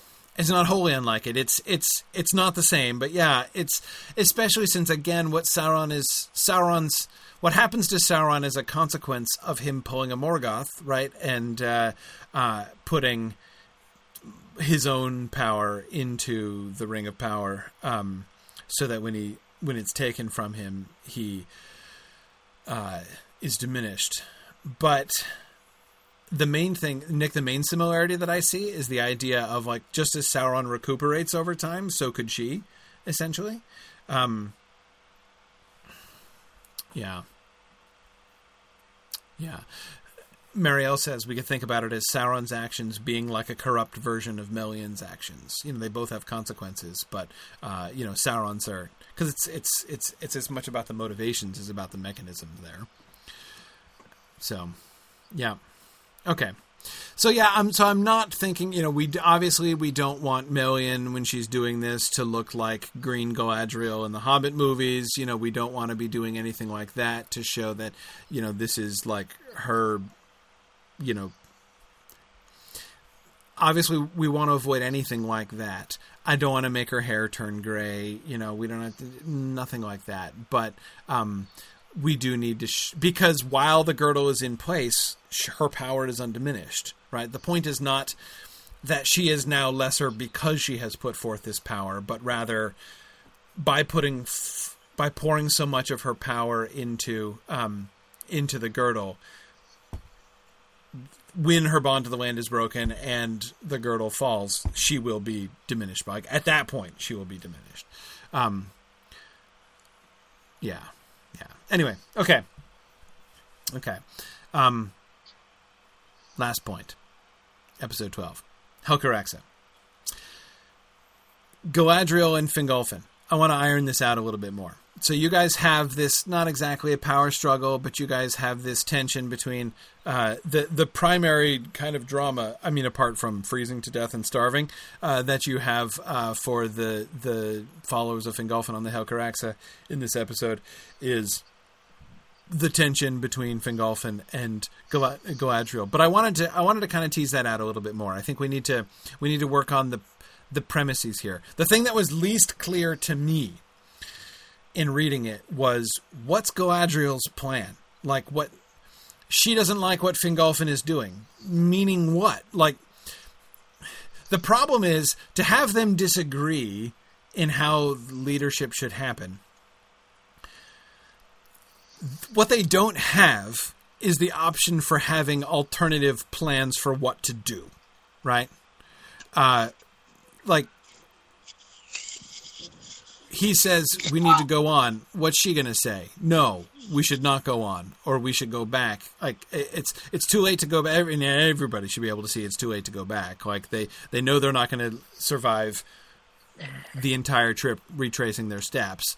Their only hope is to go on. It just seems kind of dumb or foolish to argue anything other than going on. So therefore, if they're going to disagree, and I like their disagreement, I'm not conceptually disagreeing. I'm just wanting to iron out on what basis are they disagreeing? Right. What's the nature of their leadership struggle? So, it's not so much that Galadriel has like this awesome option, right? That she's putting forward that Fingolfin's not going for, right?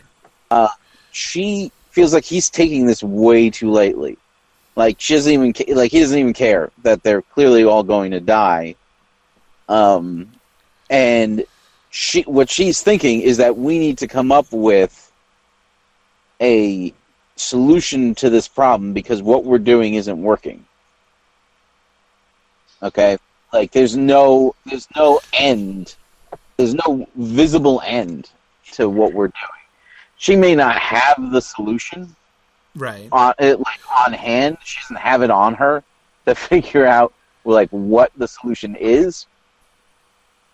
But what she doesn't realize is that Fingolfin's kind of already thought that through. Right. Like, it looks like he hasn't thought it through, because if he had thought it through, he'd be way more concerned. Like, he's off having conversations about birthdays and stuff like that. Well, it's hard because, see, here's my objection, is that I can't imagine Fingolfin acting in a way that actually leads us to believe that he really is taking it lightly. if what he's doing that leads her to think he's taking it lightly is essentially just trying to keep people's morale up and keep them hoping and moving forward, for her to argue against that makes her look dumb. Like, no, like, let's trash everybody's morale. That's a much better plan. Like, it's hard for me to find a positive thing for her to be for, you know? Right. Yeah, I hear you.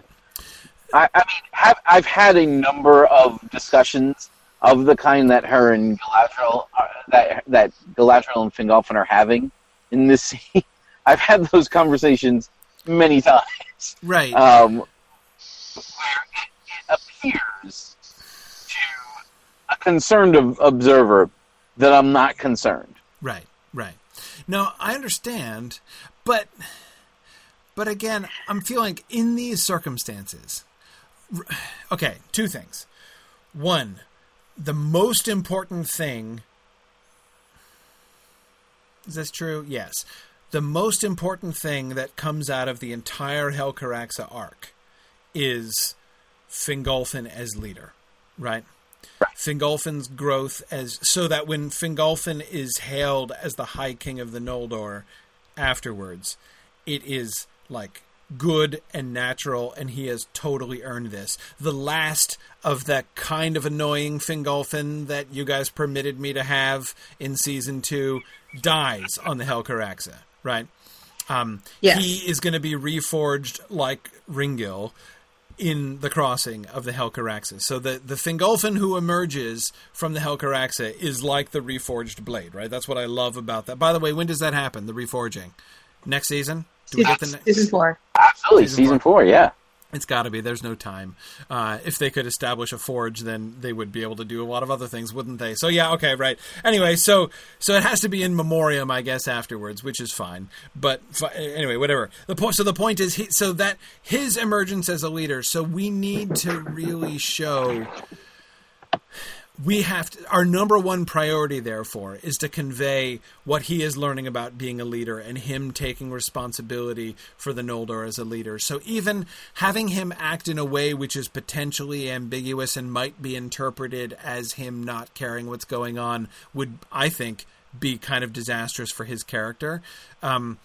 We need to make sure that there can be no question that he is becoming a good leader, because that's the number one that's way more important than any issues that Galadriel has. Like, better for Galadriel to have no issues at all than for Fingolfin's leadership to be brought into doubt. Like, everybody should know, including, especially, the viewers, that everything is fine. In which case, if Galadriel is objecting, then it makes her look the fool. And I don't want her to look the fool either. Here's my potential solution to this problem. Because I do have a potential solution. The one angle that I can think of that they could differ, because they can't differ on the plan of what to do, right? Because, like, keep walking is pretty much the plan. I mean, there's as you say, there's really nothing else to suggest. But there is one point on which they can really differ, and which would have a really important effect, and that is the motivation, right? What is there to keep what will keep you moving? What will keep you going? Why shouldn't you just lie down and die? Right? Because at this point in the crossing of the Helcaraxa, in the last stretch of the crossing of the Helcaraxa, that's what you need, right? And this reflects the conversation we had before. They needed a reason to embark, right? Now they need a reason to not just lie down and die, which would be by far the easiest thing, as they're all like now starving and many of them are dying all the time. They have lots of reasons to give up hope and think that they're not any of them going to survive. That is it that's going to keep them going? And so ultimately, I think the real question becomes, is that thing that keeps you going the positive thing, right? Is it hope for the good, or is it anger against the evil that keeps you going? And I could imagine Fingolfin and Galadriel differing on that point, having Galadriel become the spokesperson she could still, Angrod, who was a spokesperson before, can still be speaking for it, right? We could have Turgon, as you guys, I think, were suggesting. Turgon is like he's the pessimistic one, right? So we could give someone someone be the spokesperson for the we might as well all lie down and die point of view, right? We can actually have somebody say that. I don't know if we necessarily want to make that Turgon, but given him still dealing with grief from the death of Elenwe, we could do that. I think it would be defensible under those circumstances. But have Galadriel be the spokesperson of the Vengeance Party, essentially. Like, it is our vengeance against the people who did this to us. Like, this is Feanor's fault. He did this to us. Everyone who dies is on him. Like, we must live so that we can take our vengeance against Feanor. And Fingolfin's argument is that's not a way to live, right? That's and remember how this also the really neat thing is that touches on Feanor's death scene itself. Right? The spirit in which Feanor died, that spirit of I am cursing Morgoth even though it's useless, and despite the fact that I know for a fact it's not going to work, yet I am still going to choose to pour out my spirit in wrath and vengeance and rage against Morgoth. Like, that's how he dies, right? That is the way in which he dies. So to show essentially Galadriel and Angrod and others echoing that, right? Adopting that same kind of attitude. And, Fingolfin has to be then making the argument to say that's not a reason to live. Like, that's not a reason to move forward. And if we do move forward in that, then we're going to be no better than Feanor. Heck, we might end up no better than Morgoth. If that's what takes us into Middle-earth, then it will be better for us to have died than to arrive in Middle-earth like that. And so the sort of so therefore we show him not only showing courage, not only showing care for the people, but the wisdom for them not only to survive, but to survive as the good guys when they get there, right? Anyway, so that was my thought as to like how that conflict might work in ways that kind of fit better with the other themes of the story, and because there I think we can have radical disagreement. It's the only subject on which I can imagine them having radical disagreement. I mean, they're all going to agree that they'd quite like to eat, and they'd quite like to warm up, and they'd quite like to get there, and there's no point in going back. But that they could disagree on, what it's worth. And this also, of course, sets up Fingolfin's role when they meet with the Feanorians, right? Why is it that they do not immediately fall upon the Feanorians and start, kinslaying part 2? And the reason is Fingolfin has already prepared them to resist that temptation. And he'd have to make another speech and probably hold back at least one or two people, like Angrod, who are still quite keen to do it. But Galadriel herself would already have changed her mind at that point as well. So this would be a lesson that Galadriel learns. Is this a way that we could make this? Is there a way we can make this lesson relevant for Galadriel later on? Well, one thing that I'd like to be careful of is not to telegraph too hard that there's not going to be conflict between Fingolfin and the Feanorians. Sure. Like, we don't want it to be a foregone conclusion that everything is going to work out fine when we get there, because we're going to try to use that as a point of contention. Yep. There. Yeah. No. Agreed. One thing that we and maybe it's not clear. One thing that we had happening here is Galadriel's kind of accusing Fingolfin of being a little dishonest with his people, by telling them that it's going to be fine, just keep going, which isn't necessarily untrue, because he doesn't know. Well, but see, again, I don't like that argument from her, because again, like, what the heck is he supposed to say? I mean, it's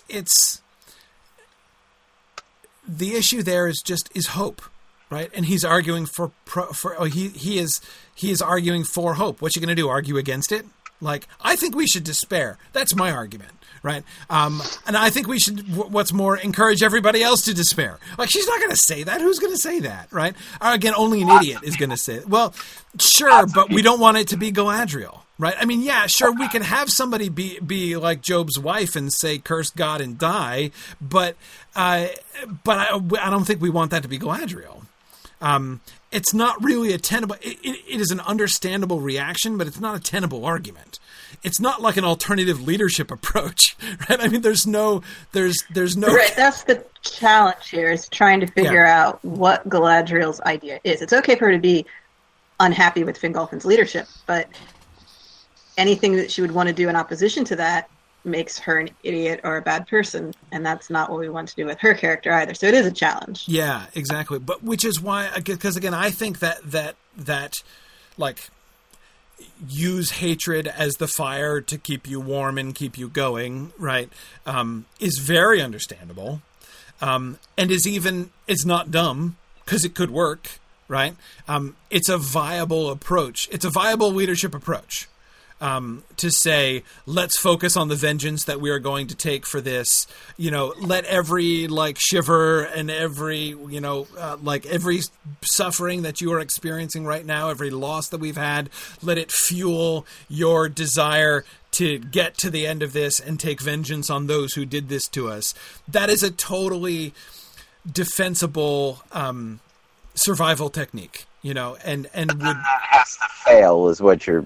is that we have to show that failing. We have to show that Fingolfin does not accept that, and that at least the majority accept it. Now, I agree with you, Nick. We need to keep it alive, right? So that we do have that tension. But I think that tension can come from the fact that it's obvious that there are many people who think that way, right? And although Fingolfin argues against it and does not embrace that, and he... leads people to be thinking, to be resting on hope, on positive hope for the future, rather than on, the taking of vengeance against, just like hatred and wrath and vengeance being the fuel that keeps them alive. Not everybody thinks that way, right? So there can still be plenty of hotheads that might lead to disaster, so that we can still retain, I agree with you, that kind of tension in Mithrin. But so the plot arc that you're looking for is... they start out with Fingolfin embracing hope rather than vengeance, and for the episode to end with Fingolfin embracing hope rather than vengeance. Convincing Galadriel to embrace hope rather than vengeance. Convincing Galadriel that her path is the path of disaster, and that if she pursues that path... If Galadriel goes that way and keeps going that way, then, she makes a speech about what that looks like down the road, right? That's the path. That's the path that leads, to her being the Dark Lady of Middle-earth, right? The fact that that's a viable option for her, that's a real potential, is something that we can... That's, I think, that a kind of seed that we can sow there. The thing that I'm concerned about is still that if this is Fingolfin's point, if Fingolfin's making this case throughout this whole episode, that it kind of takes... It takes a little bit of the wind out of the sails of asking the viewer to believe that Fingolfin might use his army against the Feanorians. It's Marielle has just said, assuming that some of the audience has seen Game of Thrones, they shouldn't be operating under the assumption that the followers will do what the leaders want. That's true, but that's kind of but that's kind of where I am too. I mean, it's first of all, let's remember that the army that he's leading, the people that he's leading are like his people and the people of Finarfin. Not to mention the fact that it's not like the elves have a robust history of complete dictatorship by the king, right? Just because he says they really should not, that he does not want to be gunning for vengeance as soon as they arrive in Middle-earth doesn't necessarily mean that everybody else is going to go along with that, right? I mean, the people of some of the people of Finarfin, if Angrod wants to lead his people off into battle, he could totally do that, right? So you want to set up the conflict as not being between Fingolfin and the Feanorians, but other people and the Feanorians? I don't think that we need to depict all of those who came with Fingolfin across the Helcaraxa as an utterly united front, is what I'm saying. No, I understand that. And of these things, what we're setting is the trajectory for Fingolfin to emerge from everybody. The people who followed him and the Feanorians that are there, that when everybody looks to him and says, this is the dude who should be High King over all of the Noldor, it should make sense. And he needs to be the one that has to be rooted in the wisdom with which he handles this whole situation, I think. If it's not, then it's not going to look deserved. So I think that the tension needn't come from wavering and changing within him here, but him navigating the leadership challenges of not only like helping keep everybody going and not giving up. Like, so his first leadership challenge here is how to keep people going and prevent them giving up, right? And then also not to like to dedicate themselves to wrath and set out like gung ho for kinslaying part 2 is going to be part of this challenge, but that challenge isn't going to be ended here, right? This conversation with Galadriel is the first stage of that. There's going to be more of that because there will still be people who will be gunning for kinslaying part 2 when they arrive, right? Right. Well, I mean, I'm not really so okay. So when Fingolfin reforges his sword into Ringel. Yes. At this point, you are not imagining that we should expect the audience to be wondering whether he intends it to be used against Morgoth or against the Feanorians. We are completely abandoning that potential.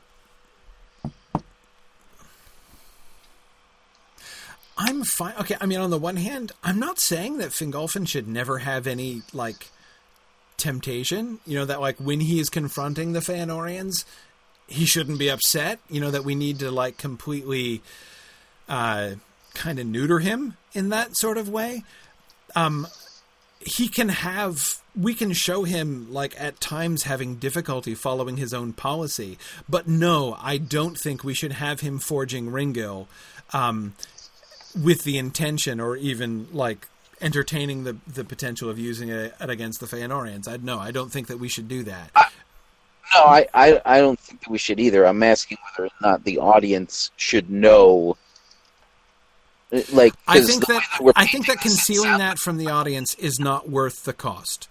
The cost of undermining his leadership. I think that showing him as being the awesome, wise, also powerful, also, that's the scene that we're giving him at the end of episode 13 at the gates of Angband is awesome, right? We're showing his strength.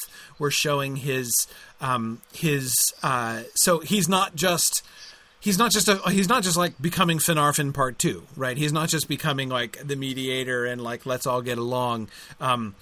He is also the strong war leader. There's war policy involved in this, right? And his resolution against Morgoth. That can be part, of course, of his argument against Galadriel. It's not just that he's become a pacifist, right? But that like, let us not get confused who the enemy is here, right? And if we set out in vengeance against Feanor and his sons, we are not only becoming like Morgoth, we're also doing Morgoth's work directly by enabling him to come in and destroy all of us. So it is foolish as well as wicked for us to meet violence with violence and try to avenge kinslaying with kinslaying. To meet betrayal with betrayal. That's wrong and bad, and he should argue against that. But again, this doesn't make him weak. It doesn't make him a pacifist. And I think that I do think that we need to make him really firm on that in order to show, because he is going to be steering the course. He's the king, right? He is going to be steering the course. He is the one whose voice is going to win out, and how the Leaguer of Angband is going to be established. That ultimately they need to put their differences aside. They need to join together and fight against Morgoth. So do we need... I mean, I guess he can say that Feanor will receive his justice. Like, that way we're not completely abandoning. See, I think conflict. That you are wanting to you want the audience to be in doubt as to whether or not Fingolfin is going to go for Feanor when he arrives there. Like, you want to preserve that tension until the last second. No, that tension's completely gone because Feanor's dead. No, I know that, but he doesn't know that. Right. I don't care about deceiving the audience on this. Like, I don't think that we need to withhold this from the audience, or rather, again, I think the cost of withholding the resolution of Fingolfin is way too high for the return. It matters very little to me that they know what he really thinks. He's the leader. He needs to be communicating what he really thinks. In as much as people are left in doubt what he's planning to do, he's being a crappy leader, and I want to show him being a good leader. That's what's way more important to me than any kind of ways in which we could be trying to manipulate our audience through that. You see what I mean? So we definitely don't want him to be certain admirals of certain resistances of certain Star Wars universes. Right, because that was a terrible idea. Yeah. So,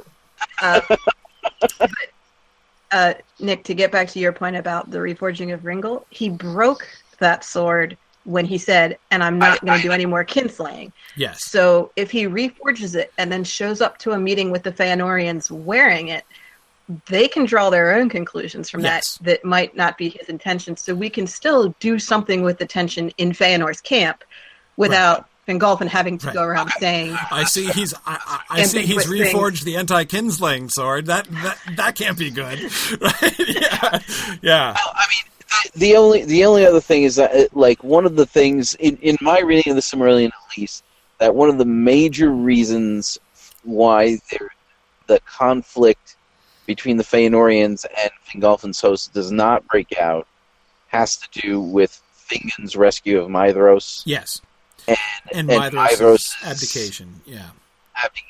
That I just don't want to be taking away from that by saying Fingolfin never intended for there to be conflict between his host and the Feanorians. Right. No, I agree, but at the same time, if we don't have Fingolfin be the reason there is not conflict at first, and so essentially to take that idea to its extreme, right? If we have Fingolfin totally okay with attacking the Feanorians, and battle is going to totally break out really soon, until Fingon, acting on his own, does the thing that brings about peace, then we've totally undermined Fingolfin. And again, again, that's not a price I'm willing to pay, even for elevating the awesomeness of the Fingon scene. I agree that that's really important, but to me, what it's important for is convincing other people, right?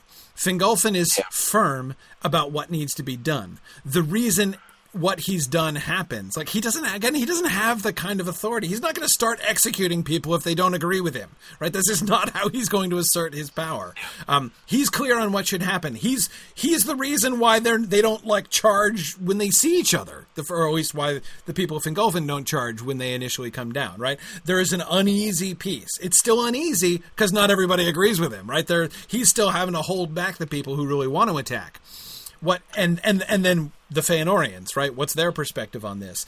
It's the actions of Fingon and Maedhros have the effect of helping to pacify everybody else, right? Fingon is basically going to shame his own brothers and cousins, right, by his action, and that's going to help to quell them, not pacify them utterly, right? They're still going to be bad blood, right? But they get shamed into going along. Into agreeing with Fingolfin by the actions of Fingon, right? And then Maedhros' actions bring the Feanorians into line, right? And also Fingon's action, impacts the Feanorians and their side of it. But exactly, as Marielle says, we can have a lot of tension despite Fingolfin's wishes. That's exactly where I see the tension coming in. So it's not that Fingolfin is wavering, it's just that ultimately the wise policy of Fingolfin is ultimately going to be the one that is followed, but it's not because he's able to dictate things absolutely. Okay. I mean, I think everybody's got some really good points, and we'll have to kind of revisit that plot line and figure out how to make all this work. Yeah. I'm not going to say I'm 100% sold on this, but that's okay. And if we keep going around and around on this, we're never going to get to episode 13. So why don't we do that? True. Okay, cool. Well, that's actually one of the biggest things I wanted to talk about today anyway. So that was, I knew that this was going to be the kind of weightiest. I think it's the only, let's see, is this true? Yeah, I think this is the only major thing that I had an issue with. I mean, there's some other questions that I had or sort of small suggestions, but this is the only. I'll be honest, we really struggled with this one because, quite honestly, more of the man versus environment plot dynamic just didn't feel like it was strong enough. Yes. To carry them through this episode. So. Yep, agreed. And I really like the concept, the overall concept of, the kind of Galadriel gets uppity concept, the idea of her, one of the continuous subplots, right? And sometimes it's going to be a fairly deeply submerged subplot, but one of the sort of subplots through the entire first age is, the education of Galadriel, right?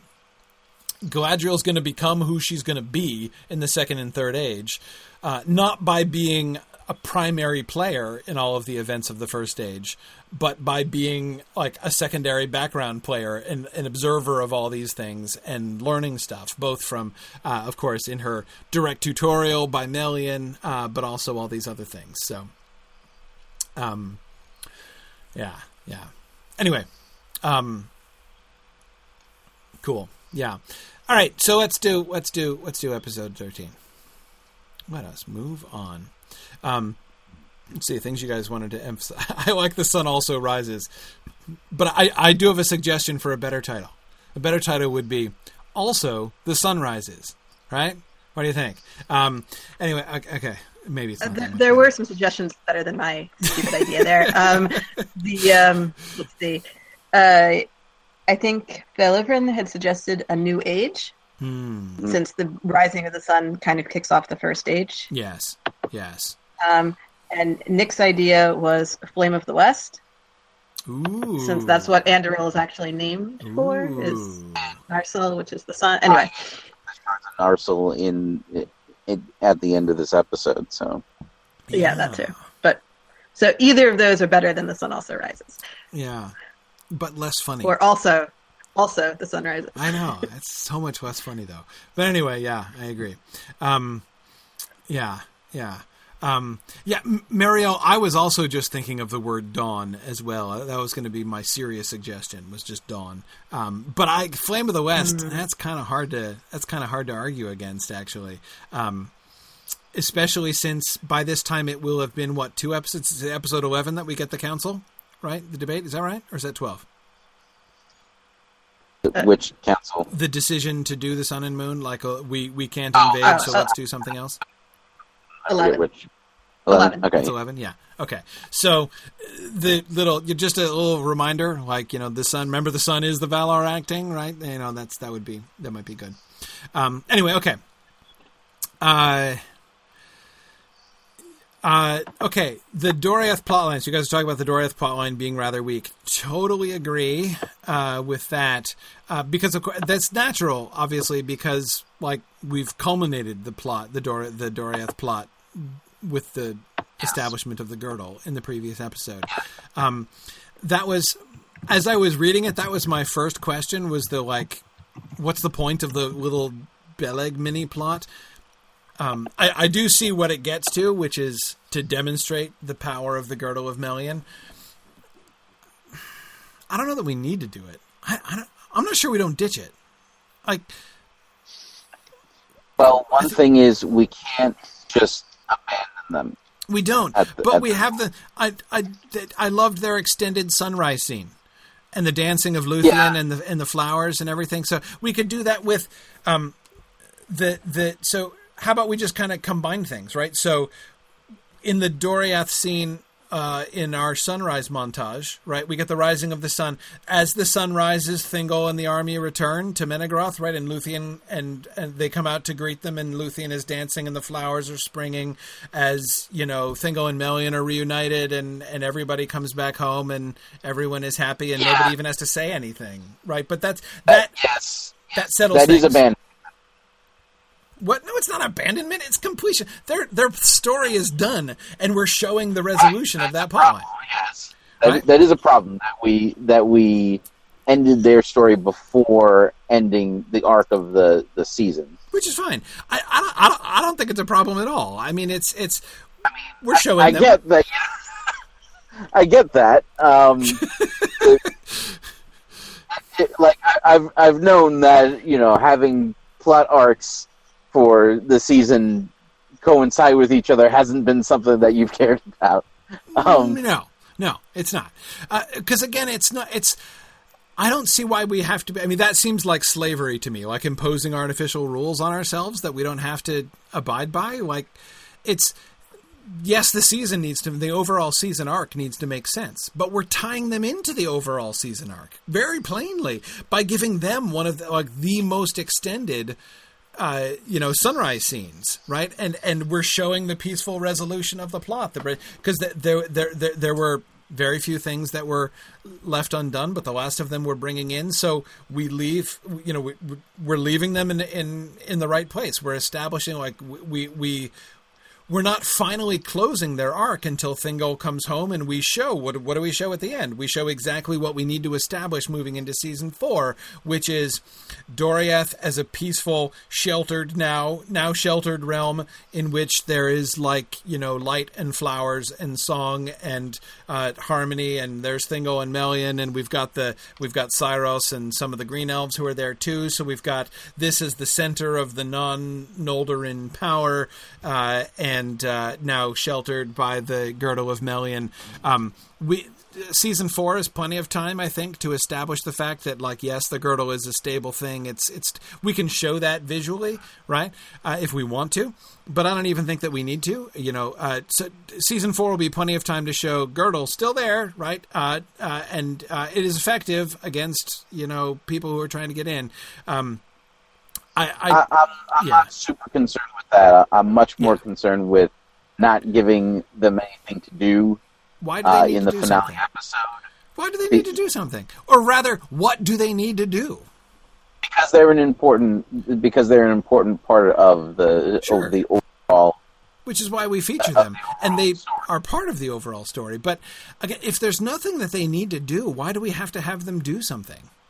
I mean, they're done. Well, I mean, or rather, no, I guess the argument I would want to make instead is they are doing something. They are coming together and reestablish. We last saw them, threatened by the spiders and on the verge of death until the girdle comes in and the spiders are driven away.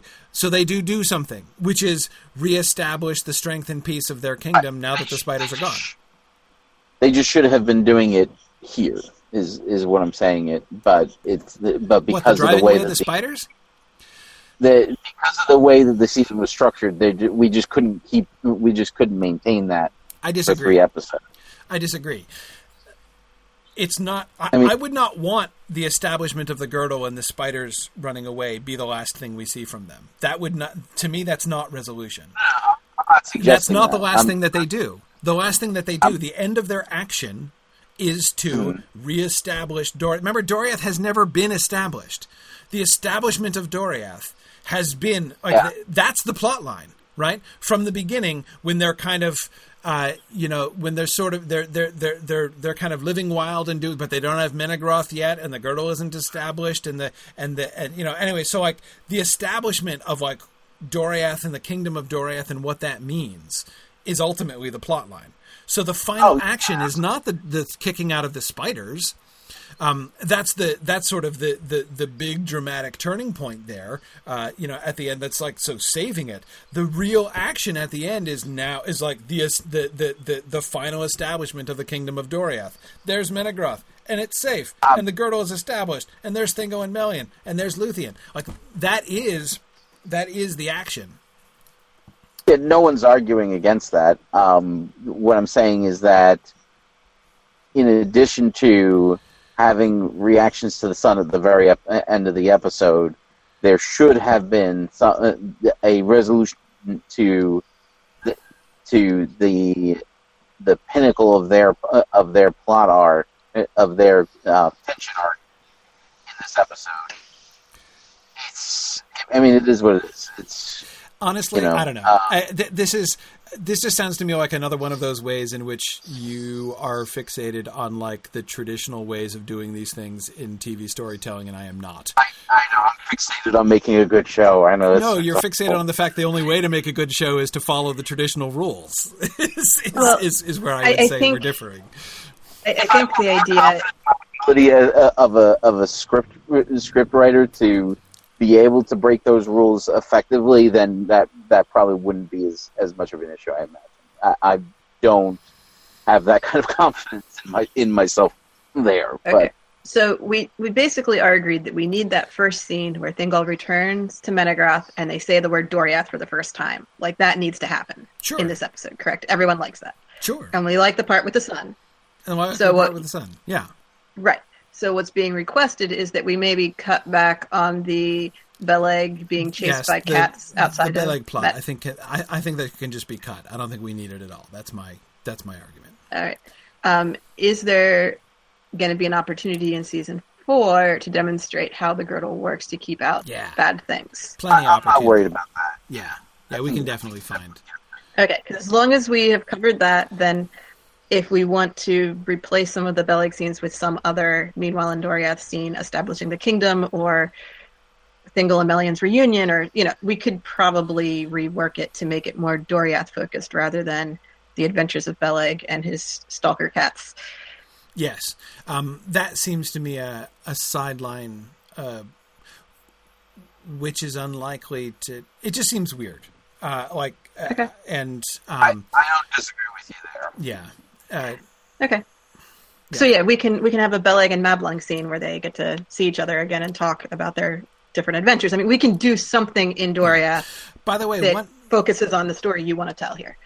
Well, that's it. I mean, and it's like there doesn't have to be. I mean, I don't think there has to be, or the resolution of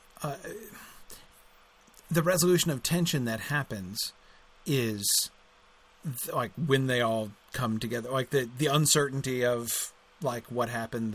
This is them putting away their weapons and building something, so that we don't have to end their story, on the battlefield, essentially. We can end their story with, the homecoming after the battlefield, basically. And that seems to me a perfectly fine thing to have happened in the last episode. Now, I mean, I would agree if we did nothing but that if the entire episode 13 consisted of nothing but essentially, happy resolutions and no kind of, dramatic action at all, that would be a kind of a disappointing episode 13, probably. But yeah. I think that we can both agree that the structure of the last episode, or like the structure of the plot arc for the season, is a little wonky at the end of the season. Oh, well, I've felt that way. That's why you'll remember I wasn't 100% sold on ending it here at all for that reason. I was right. Yeah. No, exactly. This is the ending of this season is weird. It is so much, we have ended the first 2 seasons with cataclysmic action, right? And we don't have any cataclysmic action at the end. Now, you could say, I know we've been through this before, right? The Rising of the Sun is at least as momentous as the other ones, and I get that, but, yeah. Well, I'm just saying that I think that the problems that we're having here can be can be solved with better season arc planning in the future. That's it, and that's not like that's just a general thing. And we've been learning so much stuff as we go in this whole process. When I look back at the outlines that we read for season 1, I'm like, wow, these are terrible. Well, that's what always happens, right? Whenever you look back at your previous work, it's always as you develop and go. Yeah, no, I agree. There's a reasonable spot that by the time that we're finished with all this, when we're all old and gray, that we would actually be competent at actually making a television. Exactly. Yeah, no, exactly. Okay, let's see. Mario, I don't want to get too distracted on this. Mario is accusing me of is paralleling my arguments with being an advocate for free verse and poetry. Let me just say very briefly, Mario, it's nothing like that. What it is like is an argument against the people who the narrow-minded critics who said that Shakespeare was doing something bad by breaking the unity of place and the unity of time. And there's people who said that, no, in a play, you have to maintain the unity of place and the unity of time. And Shakespeare saying, that's an arbitrary limitation on storytelling, and I'm not going to do it. That's the parallel. It's not saying we need to think nothing about structure of any. Of course, we should have structure. We just shouldn't have to follow arbitrary external rules and make sure everything follows the same shape. It's okay if the story calls for it, to have this, to tell the story that we're telling without having to make it conform to arbitrary external definitions. That's all. They can seem arbitrary. There is a certain amount of expectation on the part of the viewer. Okay. And sometimes that expectation will be disappointed. Right, and that's okay. Yeah. All I'm arguing is not to be a slave to it. I'm not saying to disregard it. I'm just saying not to be a slave to it. And I think that that idea of saying we have to have resolution of the main action in the final episode, that's being a slave to it. Not in every plot line and not all the time.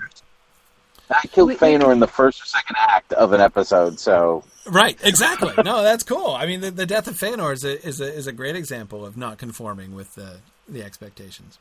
Right. And you can find lots of opportunities of shows that don't do that. Yeah. But you also, when you take Shakespeare as your standard of people who are allowed to break the rules, of course Shakespeare can break the rules. He knew what he was doing. But it's different, actually. The main thing is that, because it's not... Because this is the interesting thing. Those rules are post-Shakespeare, right? Shakespeare didn't even know about those. Right? He wasn't defying those rules. He just was no, but the point is, he can do things that work. But everybody did, is the point. He wasn't alone in doing that. Lots of people did this. It's just that, it's critics who made it like there are rules that have to be followed. Right, and critics have ruined everything. We know. Yeah. It's just that. Zach says he thought that all the plot lines being resolved at the same time is kind of unrealistic. Real life is never so clean and tidy. To have everything be sweeping to its conclusion at the same moment. I agree. That doesn't. That feels contrived, and that there's an argument against it for that reason as well. Anyway, yeah. So it's not. I don't think that I don't think that this is the case of having to be like Shakespeare and that one has to have the mastery of Shakespeare before one can do this, but rather just being an extreme rule follower is not to be unlike Shakespeare. It's to be at the opposite extreme of Shakespeare. Essentially, it's to and in my opinion, to totally put the cart before the horse. But anyway, okay. Maybe the first time I've ever been called an extreme rule follower, so I appreciate that. I'm not accusing you of that. I'm just saying that that you know, we don't want to be that. Do I strike you as a particularly compliant individual? No, I'm not saying that. I'm just saying that I think you do care more about the sort of the conventions of screenwriting conventions than I do. So, but that's not a very high standard in itself. I do have a couple other questions though about the episode that should be less contentious. One is why is Celegorm scouting? What's going on with the Celegorm scouting? I wasn't totally following that. Oh, he's supposed to have wanted some time away from his family just because they're annoying. That's understandable, yeah. But also to figure out what Morgoth's up to, because if they just refuse to treat with him, right, the general feeling is that Morgoth is going to send an army to crush them. Okay. Momentarily, because they don't know what kind of reserve forces he has. We, the audience, is probably aware that Morgoth's forces have been depleted because we just killed a whole army of orcs. Right. But the Feanorians don't know that. So, so Celegorm is basically looking out to see if Morgoth is sending an army from some other direction at them, because they just want to make sure they're safe in Mithrin. I agree with that. I don't have any problem. It's not that I felt that action was, you know, inexplicable or anything like that. It makes sense why Celegorm would want to do it. I guess perhaps I didn't ask my question properly. Why do we want to show him doing it is my main question. Like, it doesn't seem to lead anywhere in the episode. Exactly. Yeah, the reason we want to show him doing that is specifically to tie the Feanorian plot into the rest of the arc of the story. Because to keep the Feanorians from doing nothing, basically? Right. Yeah. I mean, we just had a little big long discussion about this. But see, here, this is actually a great illustration, because you're right. I would argue that the resolution, like the people coming home and flowers springing under Luthien's feet, that is that's something that happens. So, like, what the main source of my argument there is that I disagree with calling that nothing happening. That's something happening. You're right that nothing at all is happening with the Feanorians. Like, there's no motion, there's no resolution, they don't do it. That reestablishing the peace of Doriath is a thing that occurs, right? There is positive movement in the Doriath plot, even though it's not dramatic. It's important. It's a major thing. The Feanorians are sort of just on pause. They're staying in limbo. Like, Maedhros has been taken. He's getting stapled to the cliff, so something is happening with him. But what are the brothers thinking? What are they doing? What we don't know. So that I agree is a different situation.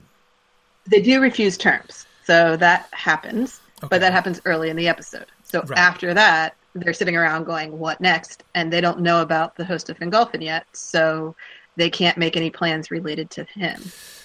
Where do we want to bring them? Do we want to bring them to arming against the people of Fingolfin?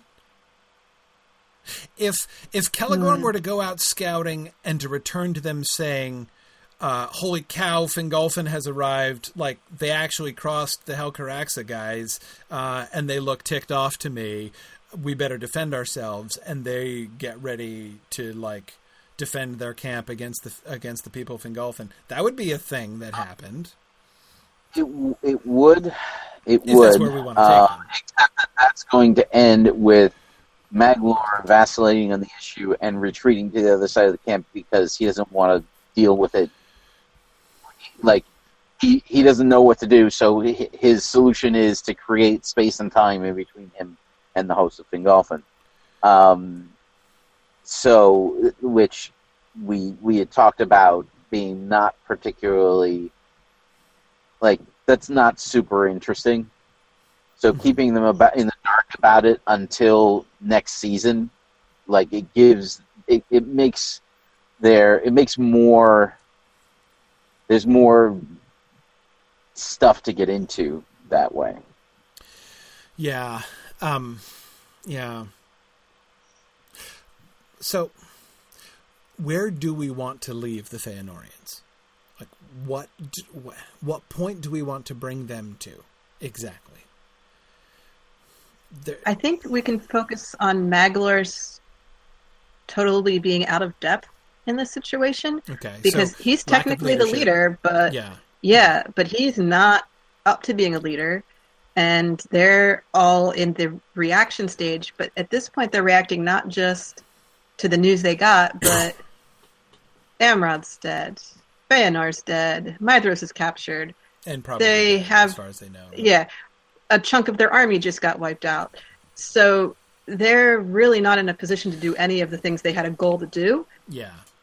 Could Celegorm report now they're back to abandoned them that in the Maedhros is alive? Could he see the stapling?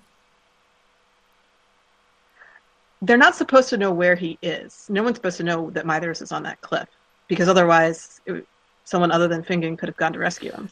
But the point is they don't. That is true, they don't. So it be interesting if they do know that he's there, but they just won't rescue him? Because Curufin wouldn't want to rescue him necessarily, would he? He might want Maglor to definitely would. Maglor definitely would, but does he have the guts and ability to do it? Right. Maglor does fail Maedhros in this event, but to have him knowingly fail him it's one thing when he assumes that Maedhros is dead or locked in a dungeon in Angband. It's another thing if he knew he was hanging on a cliff in plain sight and all the hosts of Morgoth have scattered because of the sunlight, and all he had to do was walk up to the cliff and somehow get his brother down. Yeah, that's true. He knows he's there. That makes Maglor be very... Yeah. I don't know. Which maybe we don't mind making Maglor that weak, but I think it's a little extra. He's going to look weak enough as it is. I was going to say, is there a point at which we need Maglor to be strong? I don't know that there is. I mean, I think he can be... he could be a wuss consistently, couldn't he? Do we really want him to be... it's a question of how unlikable do we want him to be, especially since he's going to be the voice of reason later on. Right. And he's going to raise Elrond. Uh-huh. I'd like to at least have the audience... parent figure without having to be necessarily a really strong character. I don't know. I mean, having Maglor... I'm not sure that I dislike having Maglor be kind of the pitiable son of Feanor. Sure. I mean, Amros is going to give him a run for that, but... Yeah. I mean, both of them are very much trapped by their families. Yes. But in different ways. I mean, right? Amros's issues are different from Maglor's issues. Yeah. So it's not like that's merely redundant. I would be careful about how many conversations we have with the Feanorians establishing... there's going to be a bunch of conversations, essentially, establishing that everybody has different ideas about what they're supposed to do, and Maglor, the one who should be deciding what they're going to do, isn't. And we kind of already have had one conversation like that towards the beginning of the episode. Right. We're probably going to have another one like that at the beginning of the season premiere for season 4. Yeah. So I would just kind of be careful how many times we dip into that well. Yeah. Well, the next... Okay, hang on a second. Let me push back one more time on this argument, though. Mm-hmm. They don't have to know exactly what happens with the sun. So Celegorm sees... He's not going to come back with a report. Maedhros is just hanging out there, and at a moment's notice, we can free him, right? He's going to come back with what he sees, which is Maglor hanging from the cliff with Morgoth with Gron standing right over top of him, and the whole army spread out around, right? So he's going to come back and say, there's good news and bad news, right? The good news is Maedhros is alive. The bad news is I don't see how we can possibly set him free. Or at least this is going to be super difficult and almost impossible. Now, it is true that the trolls will all turn to stone and everybody will scatter when the sun rises, but Celegorm isn't going to see that, right? And they won't necessarily know that happened. So I don't think we by doing that would necessarily put Maglor in the position of just knowing all he's got to do is walk over there and set him free. He wouldn't know that. They could still assume that it was like an impossible task. Hold on. So here's my question. So what you're saying is that Celegorm sees the confrontation between Fingolfin and what remains of the House of Morgoth. No. What he described would have to happen before Fingolfin arrives. He sees Morgoth stapling him to the cliff. So he doesn't know that Fingolfin's there. Nah, he needn't know that Fingolfin's there. But he might also see Fingolfin's army. So, I mean, he could come back with a report of both of those things. Like, I have a bunch of interesting news. If he does see Fingolfin's army there... Not there. Then... Not there. Near. Not there. Oh. Not there. Okay. So he wouldn't see the conflict. So he would come back with two separate reports. A, Maedhros is alive, and I saw him being imprisoned by Morgoth in a really, really strong place, and this looks kind of hopeless, I gotta say. So there it is. Secondly, I saw Fingolfin leading an armed force. So these are our situations, and this, of course, would be another reason for them to argue. This would give them another argument against trying to rescue Maedhros right now. They're like, can we really dedicate all of our forces to trying to break Maedhros out of this, yes, open air, but still highly unassailable looking prison? Yeah, heavily, massively guarded. If we also know that off on our flank we have an army of an armed force of folks who probably hate us, this is not and is marching in our general direction. Yeah. We should maybe think twice about this. So I mean, again, if you imagine the kind of discussion that would come from that, especially given that you have the subtle and unpleasant Curufin, who would kind of want to leave Maedhros to die in Angband. I don't think he wants that. You don't? Curufin is... I'm not sure. No, because he certainly doesn't like Maedhros' leadership, and he would much rather be the guy in charge than let his brother Maedhros be in charge, obviously. But that doesn't mean he wants to kill his brother or leave his brother for dead. He'll do that to Finrod, but later. But he's not going to do it to Maedhros now. I don't know, but there's a difference between killing somebody and leaving them for dead.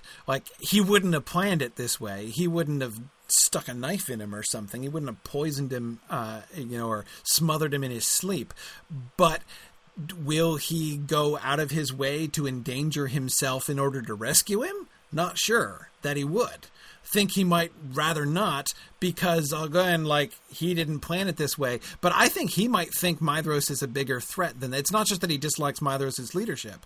I think that he worries post burning of the ships that Maedhros is going to betray the legacy of their father. They're all bound by the oath, right? But he's already shown with the whole standing aside at the burning of the ships thing that he's not necessarily on board with the full Feanorian project, and his doubts of his leadership could be, I think, a little bit more profound. It's not just that he thinks he might not do a good job.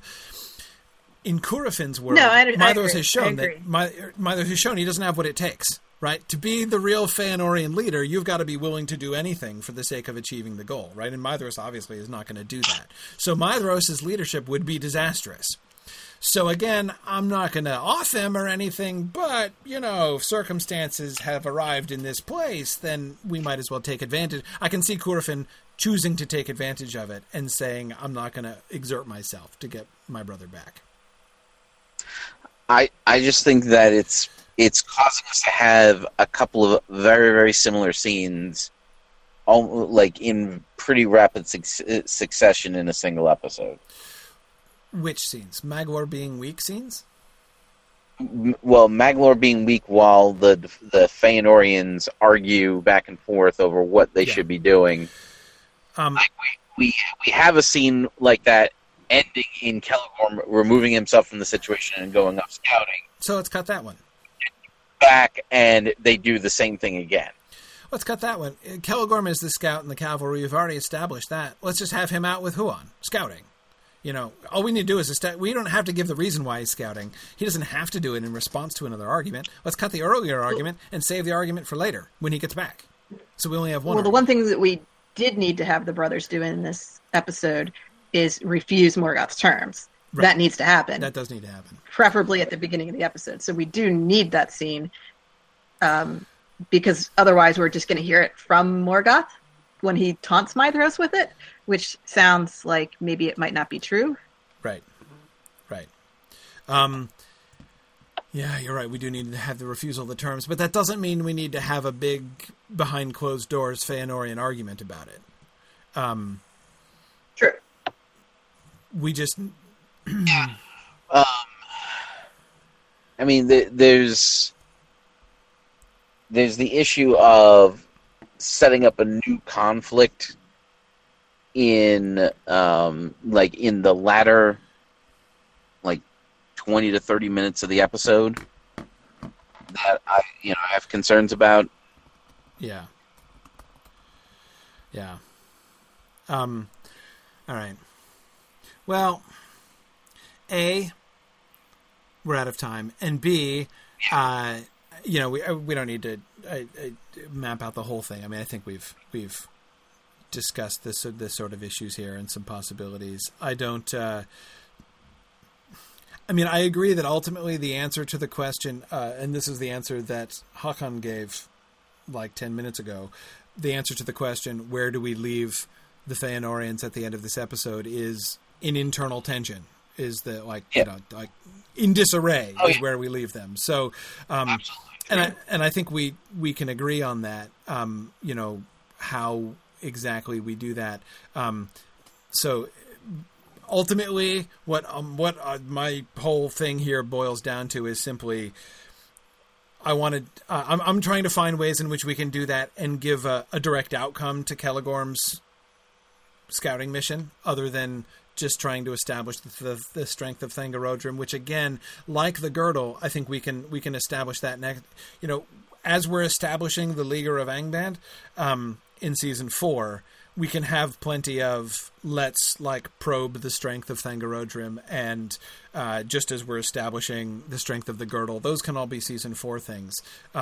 So if Celegorm is going to go out scouting, which I'm fine having him do, I think he should be scouting Fingolfin or Maedhros or both or whatever. Anyway, that's fine. But if you guys hate the idea of them knowing about Maedhros, and I understand about how it's going to make Curufin too villainous too quickly, that's Marielle's argument. Season 10 Curufin would totally scheme that way, but season 3 Curufin wouldn't yet.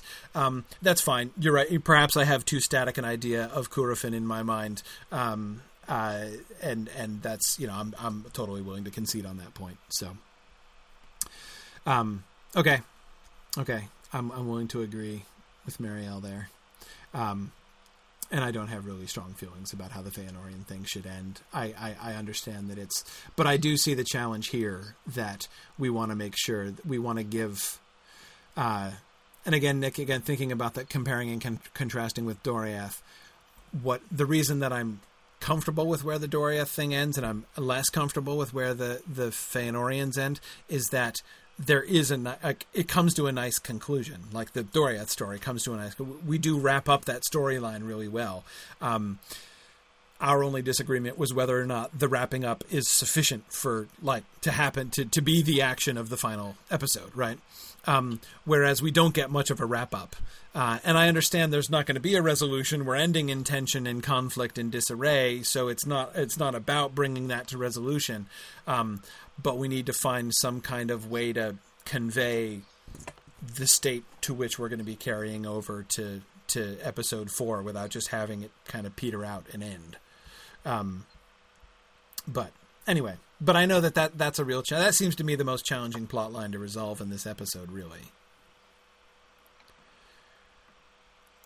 Fingolfin ends on a great high note. Okay. All right. Awesome. So let me go. So much for the locations. So I guess we'll do locations next time. Locations next time. Yeah, that's good. Okay. Questions for next time. It's like I'm psychic. Exactly. How did you guess? I can't believe it. It's like you actually know these people or something. It's like you've been podcasting with me for 5 years. Yes. Okay. So we're going to do our next session on the 24th, where we're going to be doing the creative contributions. We're going to start with the site, with the locations. We're also going to be looking at other artworks, maps, costumes, creature designs. We're going to do as much of that as we can in our next session. The casting nominations are still in progress, so we've decreed a deadline for the casting nominations. The nominations will close on June 25th, and then we're going to open voting on the 29th. So the 29th we'll be having that session discussing all those other things, and on that day we will open the voting for casting, and then we'll do the casting episode in the following episode on the 13th, I think, of July. And then after that, we will do the music session after the casting, and that will be the last session of season 3. All right. We will finally finish. Yeah. Yes, Brianna, now would be an excellent time for you to get to work on that art that you keep planning on doing. Now is the perfect time. And there are 3 weeks between now and the next episode, so there's just a little bit of extra time in there. It's not until the 29th. But yeah, now is definitely the time. All right, cool. Excellent. Very good. Okay, so I should run. I'm late for my next appointment already. But thanks, everybody, for joining me. And I will say, as always, thanks for listening, and Godspeed.